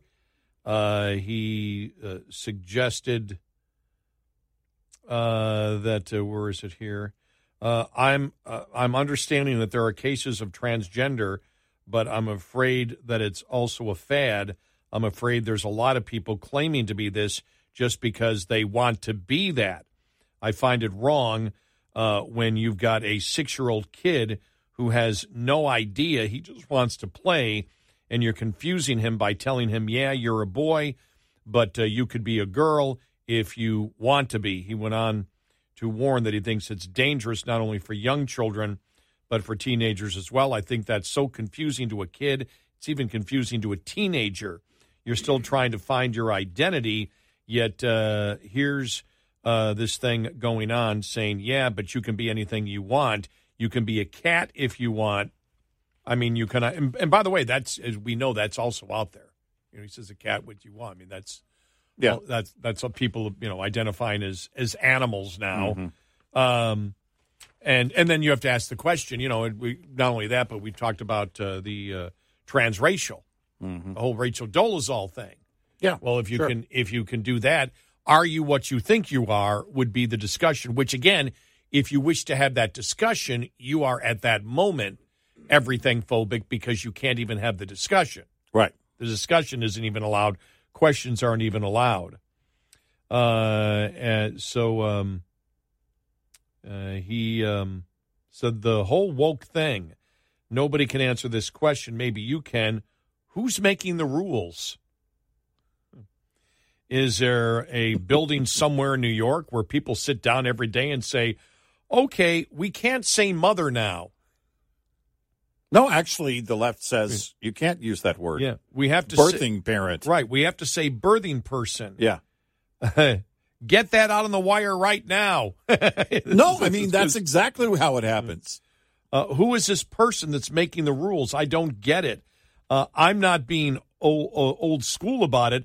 I'm being logical about it. Remember Mother's Day, I don't think it was this year. I think it was last year.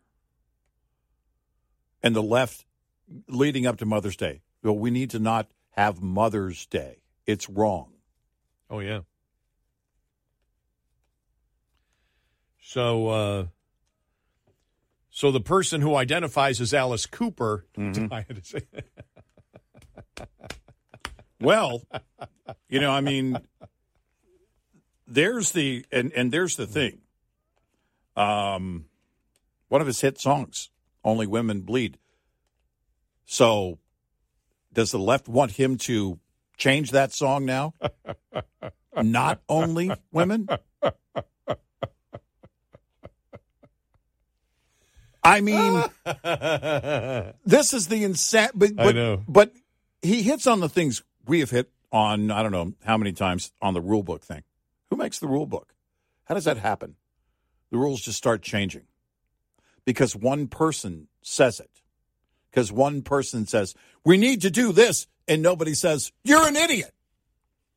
You're a moron. You're delusional. Sit down or go home and get some rest. Rest your brain.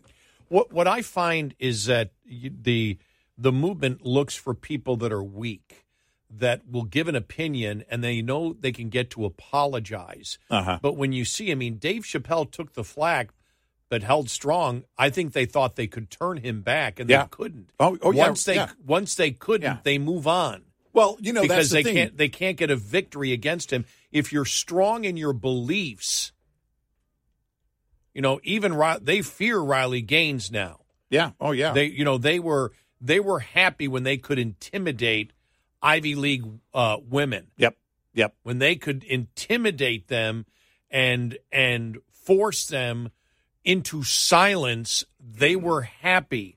Well, once they came out, they were going to take their shot and try to quiet them down.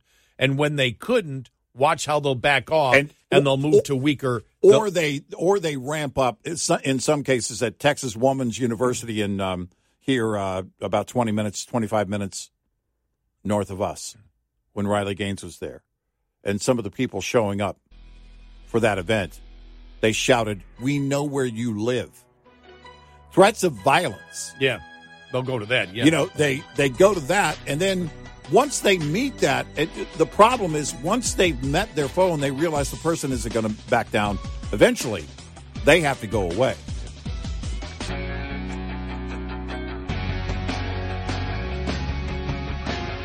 You're listening to Red Eye Radio from the Uniden America Studios.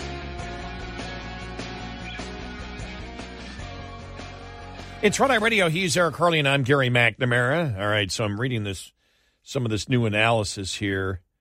Hang on here. I just want to get exactly what I was looking at. All right.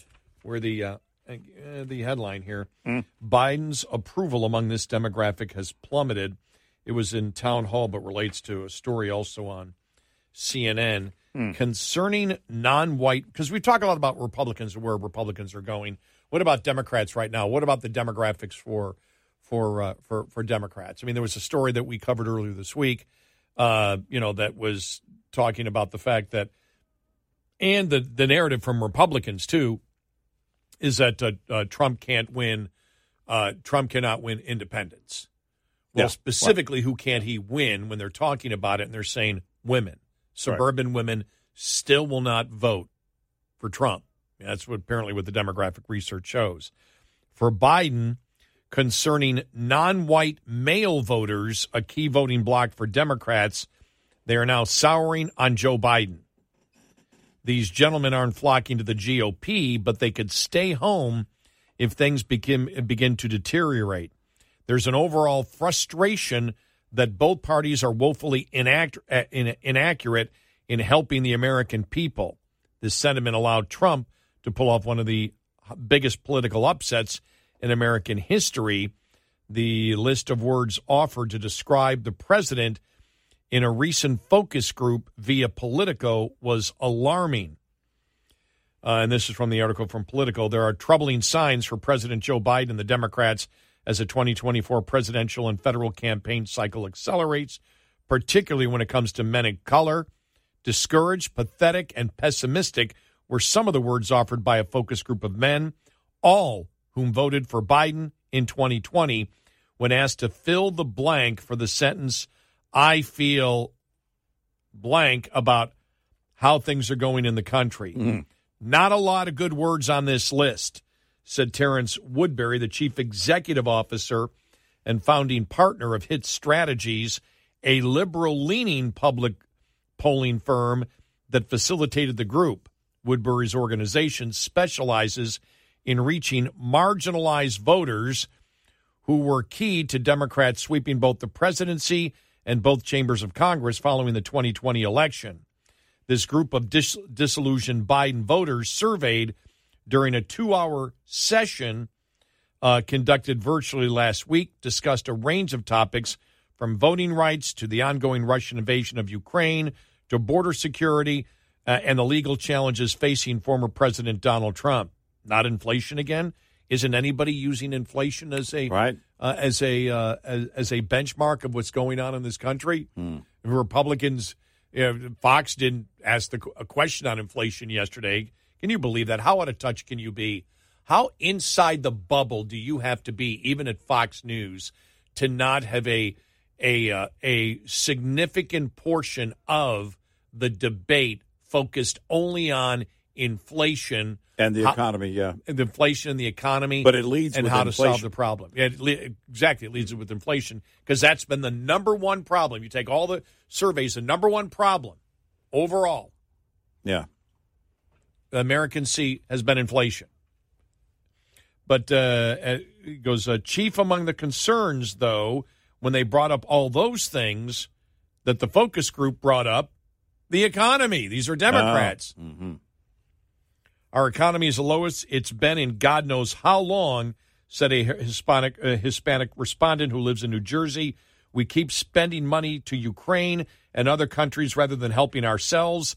I think those are plenty for me.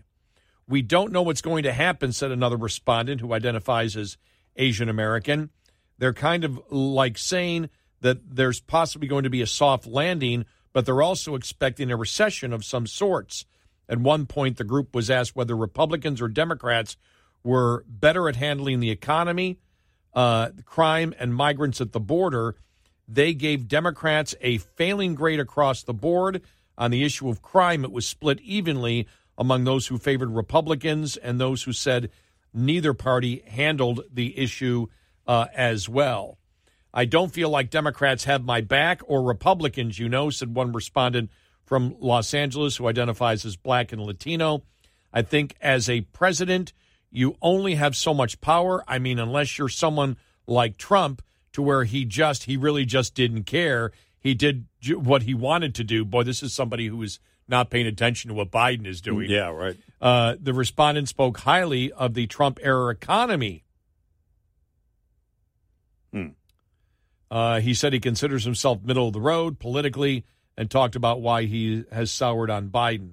One of the respondents, a black man who lives in Cleveland, expressed disdain for Trump and described the Republican Party as rich, elitist, and self-serving. I don't think it makes any difference. The economy seems to be fried no matter who's in office, he said. He was also said he was frustrated by Congress. The ability to pass the George Floyd Justice in Policing Act aimed at rooting out racial bias and curbing the use of force by law enforcement. And while the Cleveland man said it's a given he won't be voting for Trump or any other Republican candidate, at this point, he doesn't know if he'll be casting his vote for Biden. There you go. Just some of the problem that they are. Yeah. But I sense by some of their responses, ignorance as to what's going on day to day with the Biden administration in some of those comments. Well, yeah. The problem that you and I have with respondents, not as individuals and on a personal level, but right. We're not anti-respondents. I might be if I met some of them. So let's just make sure that doesn't happen. So what we'll say is the process, we believe, should start with a pre-qualification, starting with, please name the 3 branches of government. Right. If you can do that, then you can be part of our survey. Right. Now, we would have more questions beyond that, because I think if you're going to get to the heart of it, you hit on something. How many are ignorant to everything that's going on with Biden? How many are not paying attention and they answer a phone? By the way, who answers a phone? What kind of person? I don't ever answer my phone if I don't know the person calling. This wasn't a phone service. Oh, it wasn't a phone service. This was virtual. Virtual service. This is focus groups. Yeah. Oh, well, that's even worse. Yeah.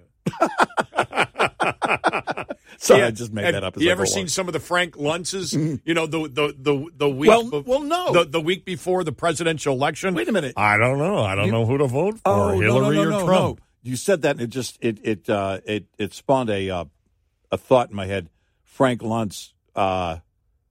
What was it that he had some like this over the top gushing for Nikki Haley?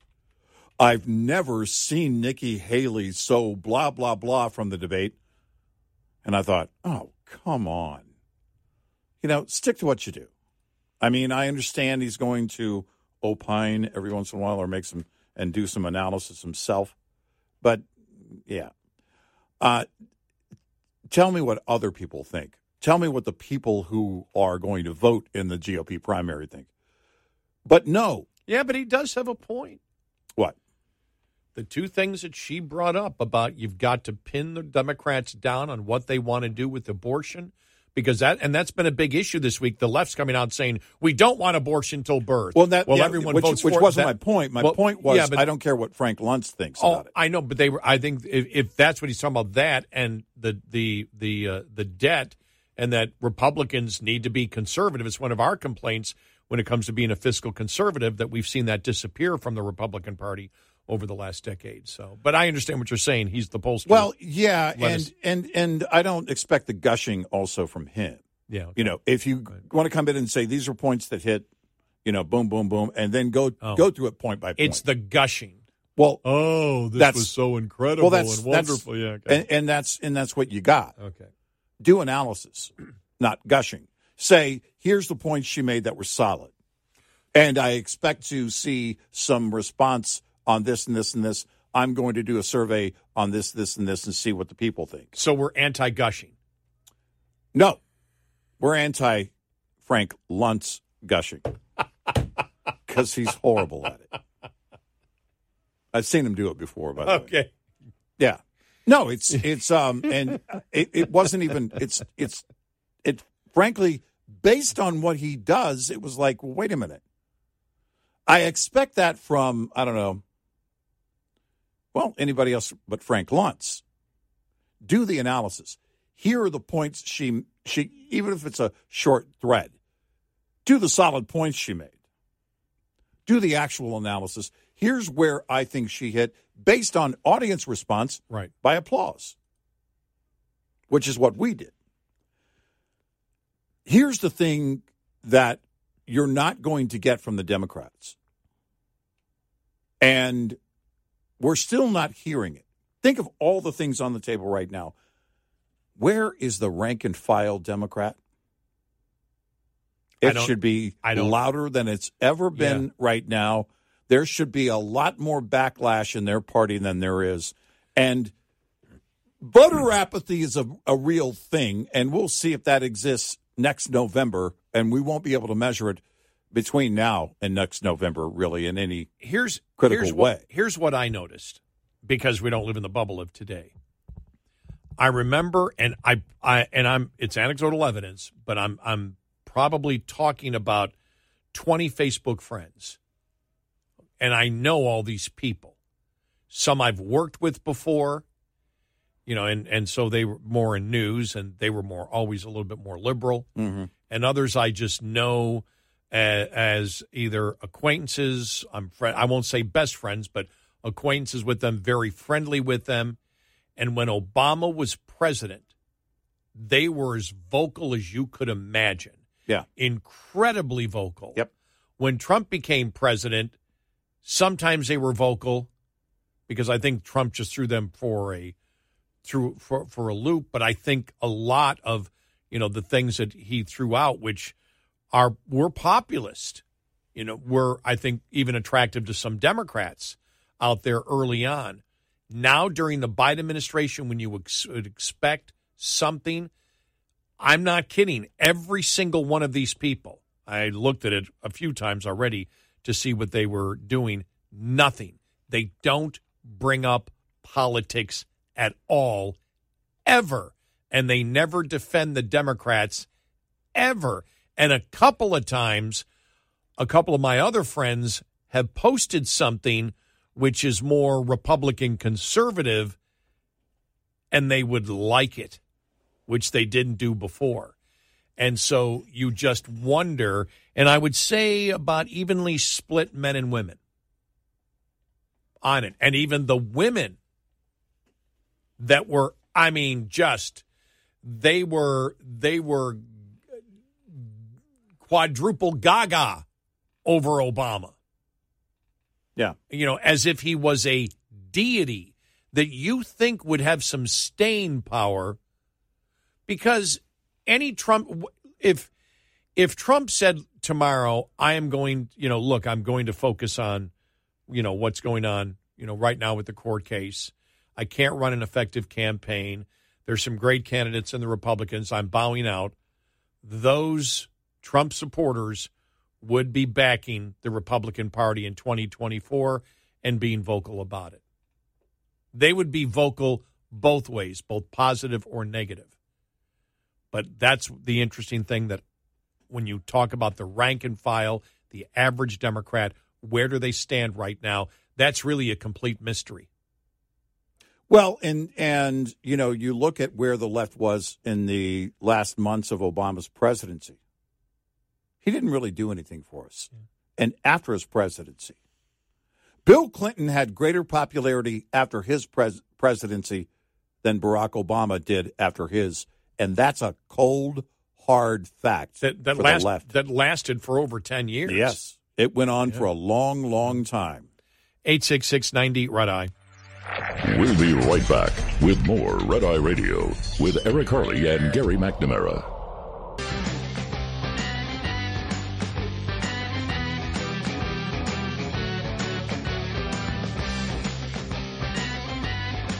It's Red Eye Radio. He's Eric Harley, and I'm Gary McNamara. Coming up on the top of the hour, Biden's food stamp expansion linked to a 15% jump in grocery prices. Of the increase in grocery prices that we've had, it's 15% of that. Right. Not a 15% increase. 15% of the inflation of grocery prices. Of the inflation, right. Yeah. So we'll get to that.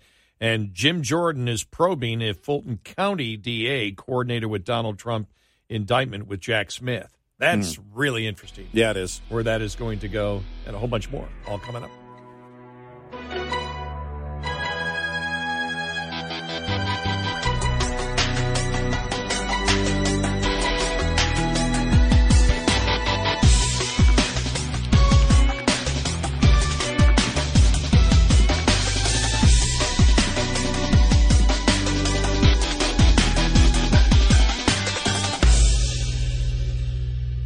This is Red Eye Radio on Westwood One.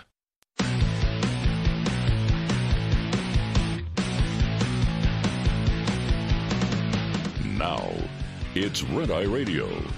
Gary McNamara and Eric Harley talk about everything from politics to social issues and news of the day. Whether you're up late or you're just starting your day, welcome to the show. From the Uniden America Studios, this is Red Eye Radio. All across the USA, we are Red Eye Radio. He's Eric Harley, and I'm Gary McNamara. Good morning. Hi. We made it to Friday. We did, and you know what? I was just looking at it. His mugshot looks better than all of my mugshots. I was going through all of my mugshots, and not one of them looks as good. Now everybody's posting his mugshot as their profile pic. Well, you mean when you were charged with first-degree creepiness. First-degree, you look first-degree blah, blah, blah. His mugshots looked creepy. First-degree hyperbole, which has never happened. Oh, crap, I just did it again. But, yeah, I got to get a better mugshot. Well, he went on Twitter for the first time in years.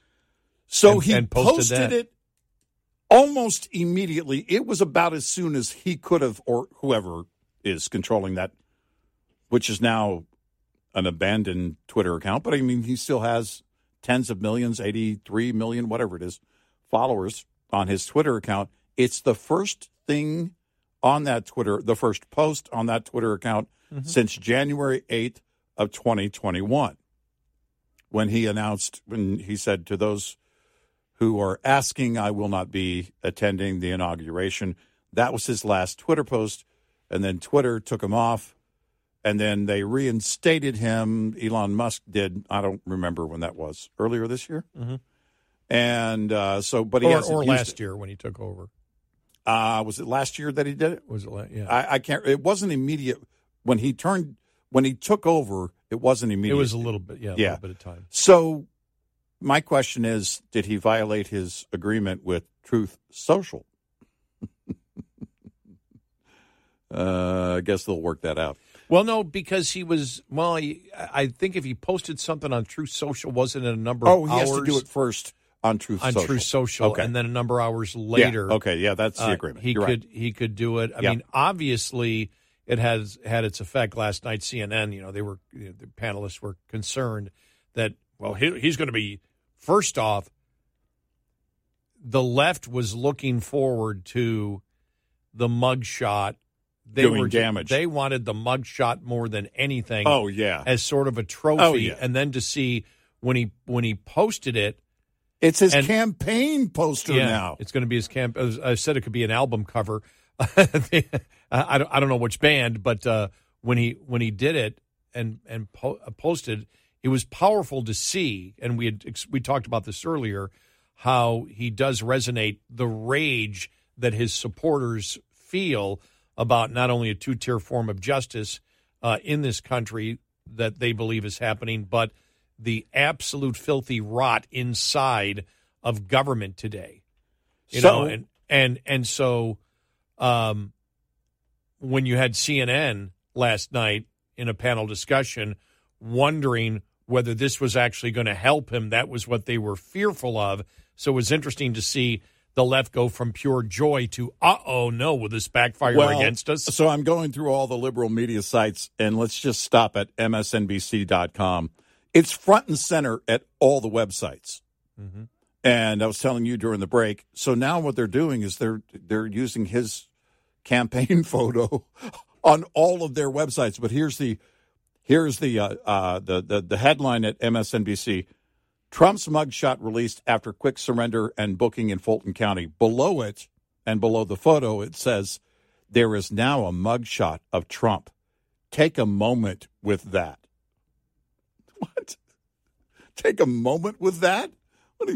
Take a moment with that. Okay, Karen, I'll take a moment with that. Well, you know what I'm thinking that it'll be, mid-November of 2024. Yeah. It's like unbelievably the media is talking about Trump actually won this. Now, we've gone back and we've realized that probably promoting him as we have had gave him $5 billion in free campaign publicity. Gosh. And then now they've got his photo. including the mugshot, which was worth $3 billion in free publicity. And we shouldn't have done that because he really had no money to spend in the campaign because it was all going towards legal fees. You talk about a backfire. This is as bad or maybe even worse for the left than the Hunter plea bargain implosion in court.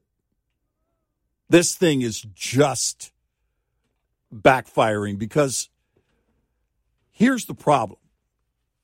What it does for his base, the photo, it's a tangible, it is a photo, he's literally become the poster child for a two-tier justice system. And that works for him all day. So MSNBC, his support, all of his supporters on social media are taking more than just a moment with that. They're taking it and they're running with it. There's so many doctored photos. Oh, my gosh, the Babylon Bee. Trump pays $12 extra to get the lasers. And so it's got lasers behind the photo in the background of it was hilarious. And it's going to be everywhere because here's the conundrum for the liberal media. You have to post it. Now, I suspect we got to watch this. You always come up with will it be a story by Friday? Now, of course, it is Friday. This thing is literally blowing up overnight. So let's just say Saturday, right? Where will the mugshot be? Let's not even go that far. By the end of the news day, by close of business, will the mugshot be on these liberal news sites? How soon will they start taking it down, realizing, oh, man, this is backfiring. He's taking this and wearing this as a badge of honor. It's solidifying his base once again, and we don't want to be a part of it because you have to cover it. Yeah, I think that by this past week, the Sunday morning news shows are going to be obsessed with it. Oh, they have to be. But I do think that starting next week, there's going to be an anticipation of an impeachment inquiry. Yeah, because it will be the Republicans. When you have people like Jonathan Turley calling for it, we had said, we have sort of mirrored what Turley has said. We didn't want an impeachment to be rushed or an impeachment inquiry to be rushed. Mm-hmm. When it was time to go, it'd be time to go. I didn't expect this to happen because nobody expected that Merrick Garland would open up the door to the impeachment inquiry by saying, well, we're going to have a special counsel for Hunter, but only Hunter, not for Joe. Well, then you just open it up where you can't sit there if the Republicans say, well, we want information on Joe. Well, no, because an investigation is ongoing. Well, no, it's ongoing on Hunter. Right. You've stated it's not about Joe, so we want the stuff on Joe. And with the impeachment inquiry, which is a constitutional process, the courts will be much more likely to force the Department of Justice to hand over documents that they want. And so I think that realization, I wouldn't be surprised if that realization, as the Republicans, next week it'll be a week before the Republicans come back to start, that will be the question. You're not really going to see a lot of Trump stuff now. They got their mugshot. They're not sure. You could tell by CNN. They're not sure if if it's helping him or hurting him. If they're not sure, they're not going to keep it up for too long. But I'm reading right here from Newsbusters during CNN's live coverage of Trump's motorcade to Fulton County and the Georgia jail for his arraignment. The fill-in anchor, Caitlin Collins, and correspondent Sarah Murray fretted that Trump would use his new mugshot to his political advantage and fundraise off the photo to help his presidential campaign. Well, the thought process was there minutes after the mugshot came out. So the fact is, if they believe it will help him, I believe that they will take it off. And there's nothing. They absolutely will. There's nothing to discuss. They wanted the imagery, but they won't discuss the actual charges, the minutia of the charges that were filed in Georgia, because they know they can't. So I see them as being off it by next week, and I don't know when Trump will next be in the news, except for if he tweets something, but that's not going to be a major story. They wanted the imagery of Trump, the criminal, and what they got was the message from his mugshot. And this was so easily recognizable. I really wonder, you really have to wonder if before this Trump said, okay, they're going to do a mugshot on me. All right, I need to get some type of behavioral expert or face behavioral expert to what is the best face I should put on. Actually, they have that. There was a story on that. Really? Yes, on what to do during, how to essentially the best pose for a good mugshot. And it's a slight grimace, but not a smile. A smile makes you look drunk. Now, they didn't say that. I said that. And so the picture when I like I said, when I woke up at 10 o'clock is when I first saw it. Mm-hmm. And the first thing I thought was, wow, this could be a record album. You know, the front of a record album. It just, and that was, then my second thought was, this photo is going to go down in history. 100 years from now, this will be the photo people will be looking at. However this comes out, people will be looking at this photo. And then for the present, the immediate impact I got from it is it shows the amount of rage and fight that I almost said constituents, his supporters feel. That's what I got out of it. It showed the rage and also the fight, because that's what it is. I mean, he's ready to. You look at that picture, he's ready to fight. Yeah.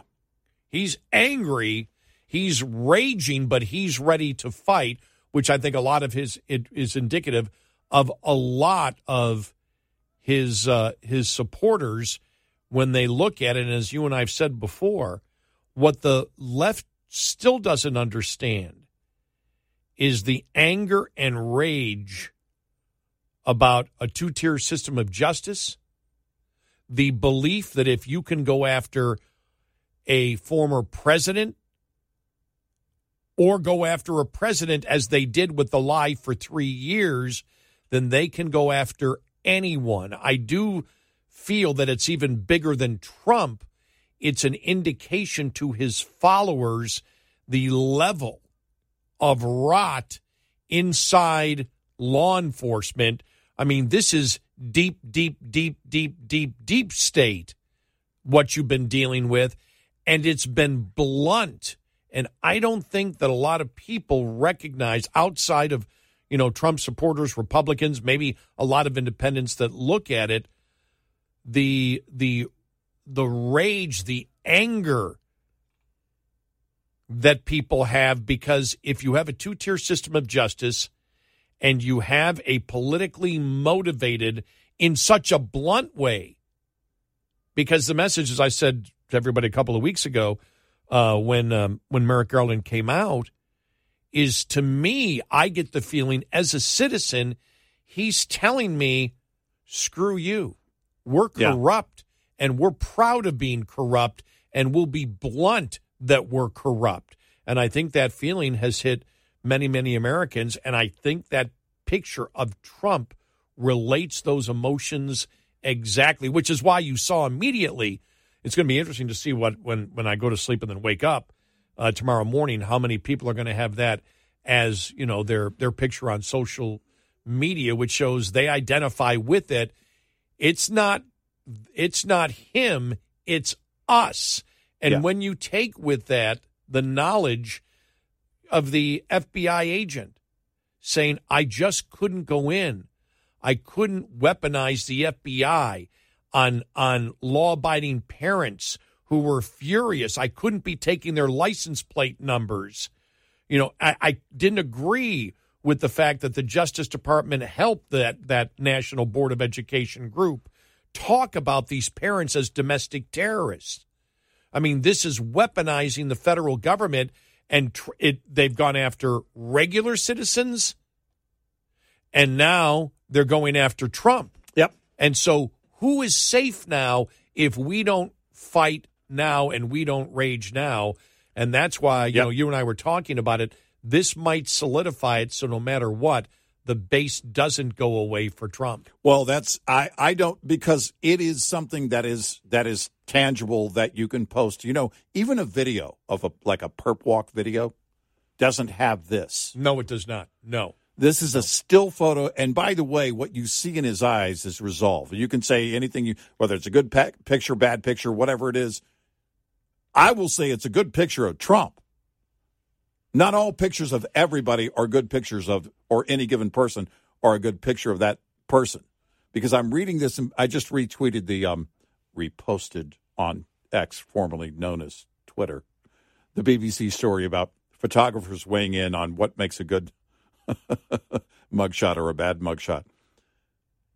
The reason it is because he has a very serious look on his face, and it looks like resolve. Now, it may look like, man, I really want to get out of here. He may see it that way. He tweeted it. He disarmed the left before they were going to get their moment with it, and it will become the poster for his campaign. 866-90-RED-EYE. Hi, I'm Jen Loomis, a transport safety expert at JJ Keller, and I'm here to share a tip on speed and space management. Due to safety concerns, many motor carriers have policies that limit or prohibit the use of cruise control. If your motor carrier does allow you to use cruise control, you should only use it in good driving conditions during daylight hours and on roads that have light traffic, few curves or hills, and a consistent speed limit.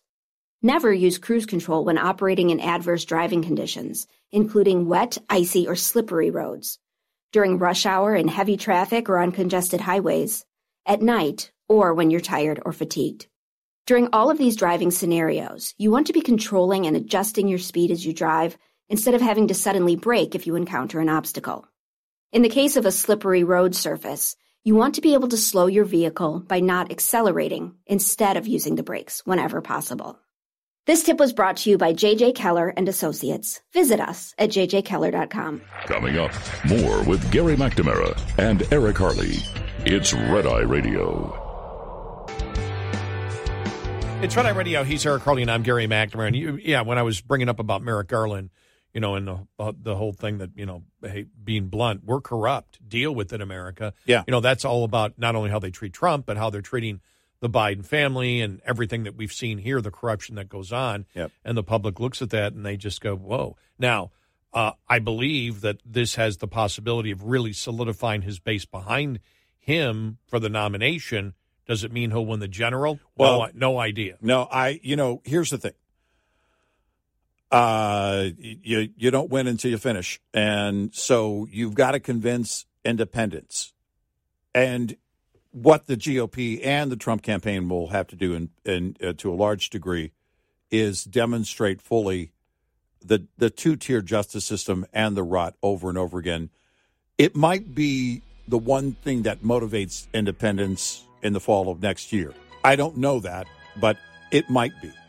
Now, in order to do that, you've got to demonstrate what Biden did wrong, and if you do that, he would likely have to step down, and who takes his place on the ballot.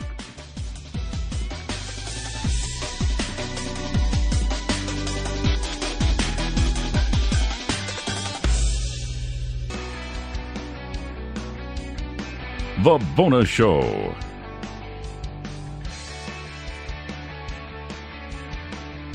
It's Red Eye Radio. He's Eric Harley, and I'm Gary McNamara. So, House Judiciary Committee Chair Jim Jordan launched a probe into Fulton County District Attorney and and coordinated the indictment of, to see if Fulton County District Attorney coordinated the indictment of Trump with federal officials. Just hours before Trump is expected to be arraigned in Fulton County, Jordan opened an investigation on Thursday into Fulton County District Attorney Willis's requesting all records relating to the Trump indictment and if Willis communicated with special counsel Jack Smith or any other federal officials. The special counsel indicted Trump for challenging the 2020 election. Your indictment and prosecution implicate substantial federal interest, and the circumstances surrounding your actions raise serious concerns about whether they are politically motivated, Jordan wrote Willis. As you know, she had even run and talked about the fact that she would go after Trump early on. Yeah. Just like Bragg did. Right. It's really interesting because I don't know, he's asking her for the communication. Should he be asking the Jack Smith about his communication? Who does the Judiciary Committee have oversight over? Her or Jack Smith? And that wasn't fully answered for me yesterday. Yeah. No, I actually wondered this the other day. Because you're not asking about the cases. What you're asking about is, did you communicate? Has there been a communication back and forth?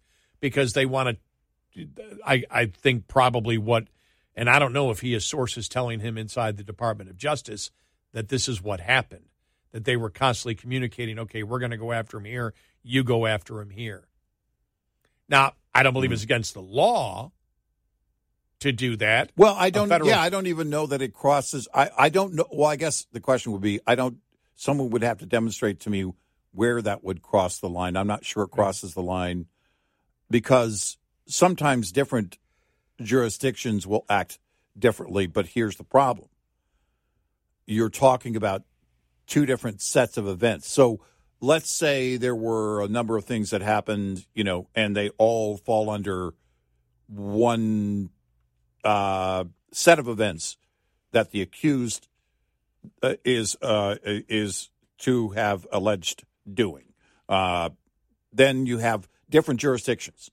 Okay, on the state level, we're going to charge him with this. On the federal level, we're going to charge here, right? So there's often coordination with the different jurisdictions to say, this is what we want to go after, or we'll just wait it out, let the state go first, and then the Justice Department will look at pressing federal charges or something of that nature. So I would like to see someone break that down.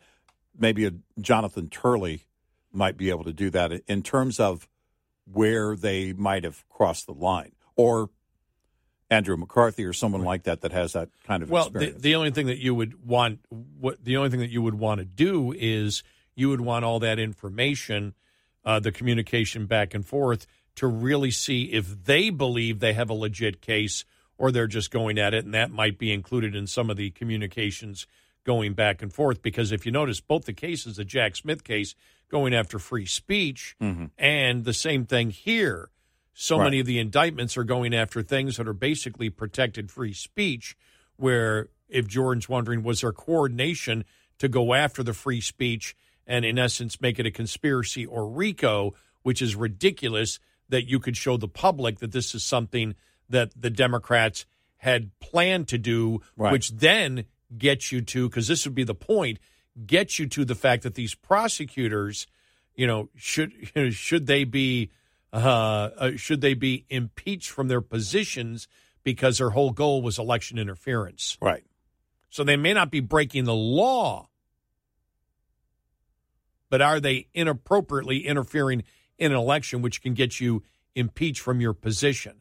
That would be the thing that I would tend to believe if they're going after, they would go after. Yeah. Because if there's coordination to say, look, we need to go after Trump, we got to come up with some type of charges, because the entire thing is we want to make sure he's tainted. You get that email, that's election interference from both a special counsel in cooperation with a local DA to sit there and go, let's file so many that maybe we can get him on one, but we'll tie him up. We'll tie up the campaign money. He's got to have the legal expenses, because that's what you're searching for, because that would be the election interference from a DA and a special counsel, which would then completely destroy the credibility of Jack Smith and of Willis. And at that point, you could sit there and say they both need to be, removed from their jobs. Right.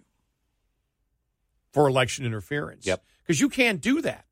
You can't. You just you can't, as a prosecutor, say. I mean, you can do it, but in 99% of prosecutions, you're not dealing with where you can be accused of election interference. But these charges from both Smith and Willis are so incredibly bogus that it's obvious what they're doing. Oh, yeah. Now, if they're doing it individually is one thing.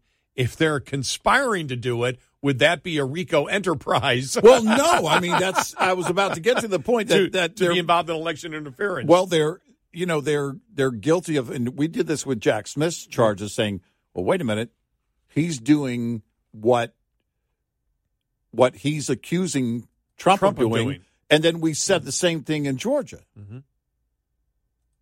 If you want to follow their legal logic, then they too are guilty of it.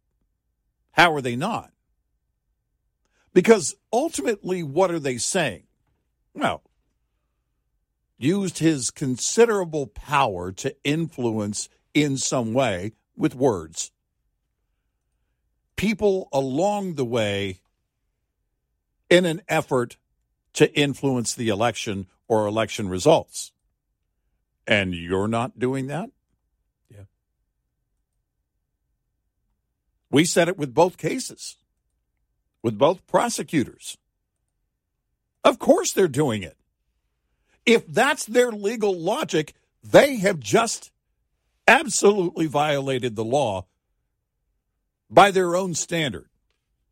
I don't think it's necessarily violation of the law. But by their standard it is, because they're prosecuting. They're the ones moving on it, not me. Right. Yeah, it will be interesting. So I know where Jordan's going, in this, because you can get, your whole goal would be to destroy their credibility and get impeachment. Yep. Because if you could destroy their credibility and get them both impeached, you have shown to the world and independents, if everything is political, right? You've shown to independents just how corrupt the Biden administration and any Democrat is to get Trump and be involved in election interference. Mm-hmm. You take away something from them. Now, I'm just saying that's what they're hoping to get. I don't know what he will get or what he knows right now, what Jim Jordan knows. Over the past few minutes, by the way, I've been following something online on social media, a mugshot of Hunter Biden, and I was, never mind, that was a selfie.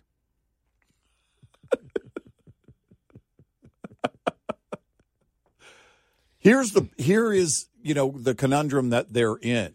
When you go through this, by the way, this also the idea, I don't know, the much less circulated story, part of the story from yesterday, was that prosecution is asking for this. What is 2 months away? They want to see a courtroom in 2 months. Well, I think that's because one of the quote co-conspirators, end quote, wants a speedy trial. It's not Trump that will get it. Right. It will be, and the problem is the DA doesn't want to separate right. any of the charges or have anybody go out on their own. Mm-hmm. She wants it as a complete RICO charge and everybody charged at the same time. Turley said that probably isn't going to happen. That's not going to happen because the discovery, they're going to need, what were they asking for? 2026. Well, but he said it's a possibility that if one wanted one, they could opt out and their lawyers would have to deal with the discovery that they could only handle, because if they're requesting the speedy trial by October, that is the actual then they defense. limit their own time for discovery. they limit their time for discovery at that point. Yeah. But the other ones don't give up that right to do so. Right. So there's still a ton of. That's why this thing could go on for years. Oh, and yeah. and the entire thing of Trump saying he doesn't want to be tried till 2026, and I forgot which one it is now. Which was it? It was the Georgia case. Yeah. No, not the Georgia case. Was because he was just arraigned on that one, but the one where it had to be the Jack Smith case where he put out 2026. I thought it was the Georgia. They were just talking about it. I mean, they weren't. It wasn't a filing, I don't believe. Yeah, but Trump we'll go back and look at it. Yeah, but Trump didn't have a filing before he was arrested. I know that. So that's what I'm saying. They were just discussing that, saying that they would need that much time. No, because the prosecution came in and said, no, he shouldn't get that amount of time. But they initially said March, didn't they? On the prosecution, I thought right, that was but Georgia. That's the Jack Smith. No, the Georgia just he just appeared. He hasn't been even arraigned yet. Right. For that one. I know that, but I thought that was the discussion on that. Okay. I thought it was the Smith case. Right. Okay. There's so many of them. Yeah. But either way, you're not going to get that much. There's no way you're going to get enough time for discovery. There's no way Trump's attorneys are going to say, oh, yeah, we'll be ready in 2 months. No. There's just no way. No. Just no way.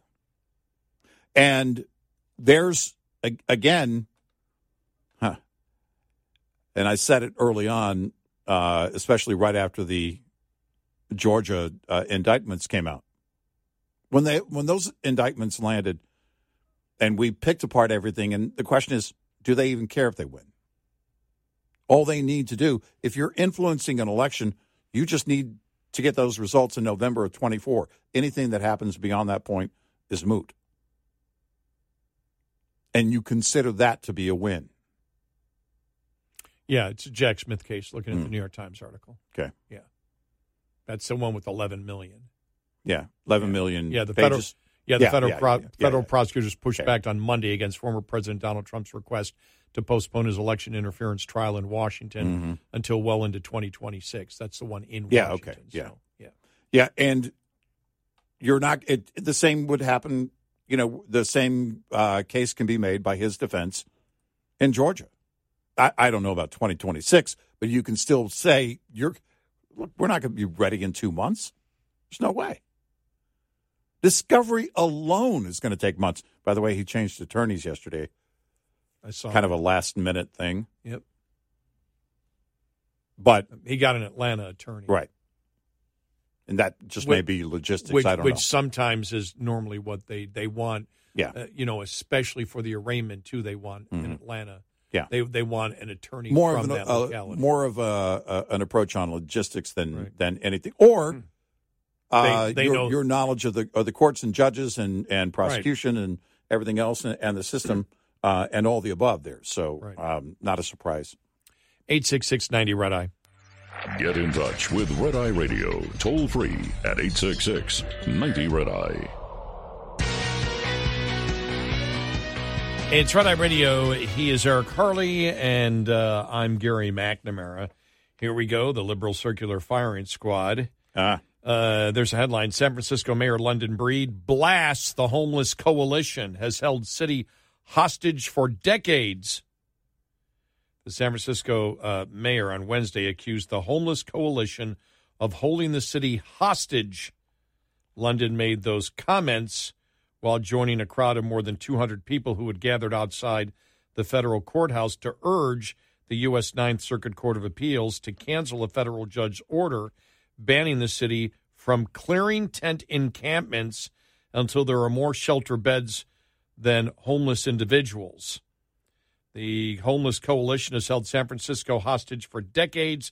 It's time for their reign to end, London Breed said, noting that the city has spent billions of dollars to help homeless people. People who want more tents cleared chanted, "Save our streets," while a smaller crowd of those supporting the injunction called on the sidewalk, rallied on the sidewalk beside them, chanting, "Stop the sweeps." The downtown courthouse is near a Whole Foods market that closed in April, citing worker safety and deteriorating street conditions. Yeah. Well, it's what they voted for in San Francisco for years is exactly what they got. There was no other conclusion that they were going to reach. And right. Now they don't like it. Right. Exactly.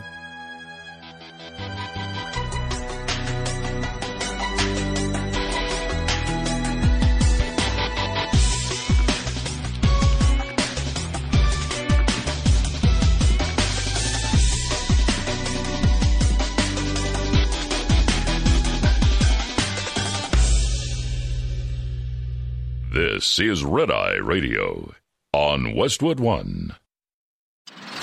Hey guys, welcome to the Candy Valentino Show. I'm Candy Valentino. I was a founder before I could legally order a drink. And for more than 2.5 decades, I've built, scaled, acquired, and exited multiple businesses in diverse industries.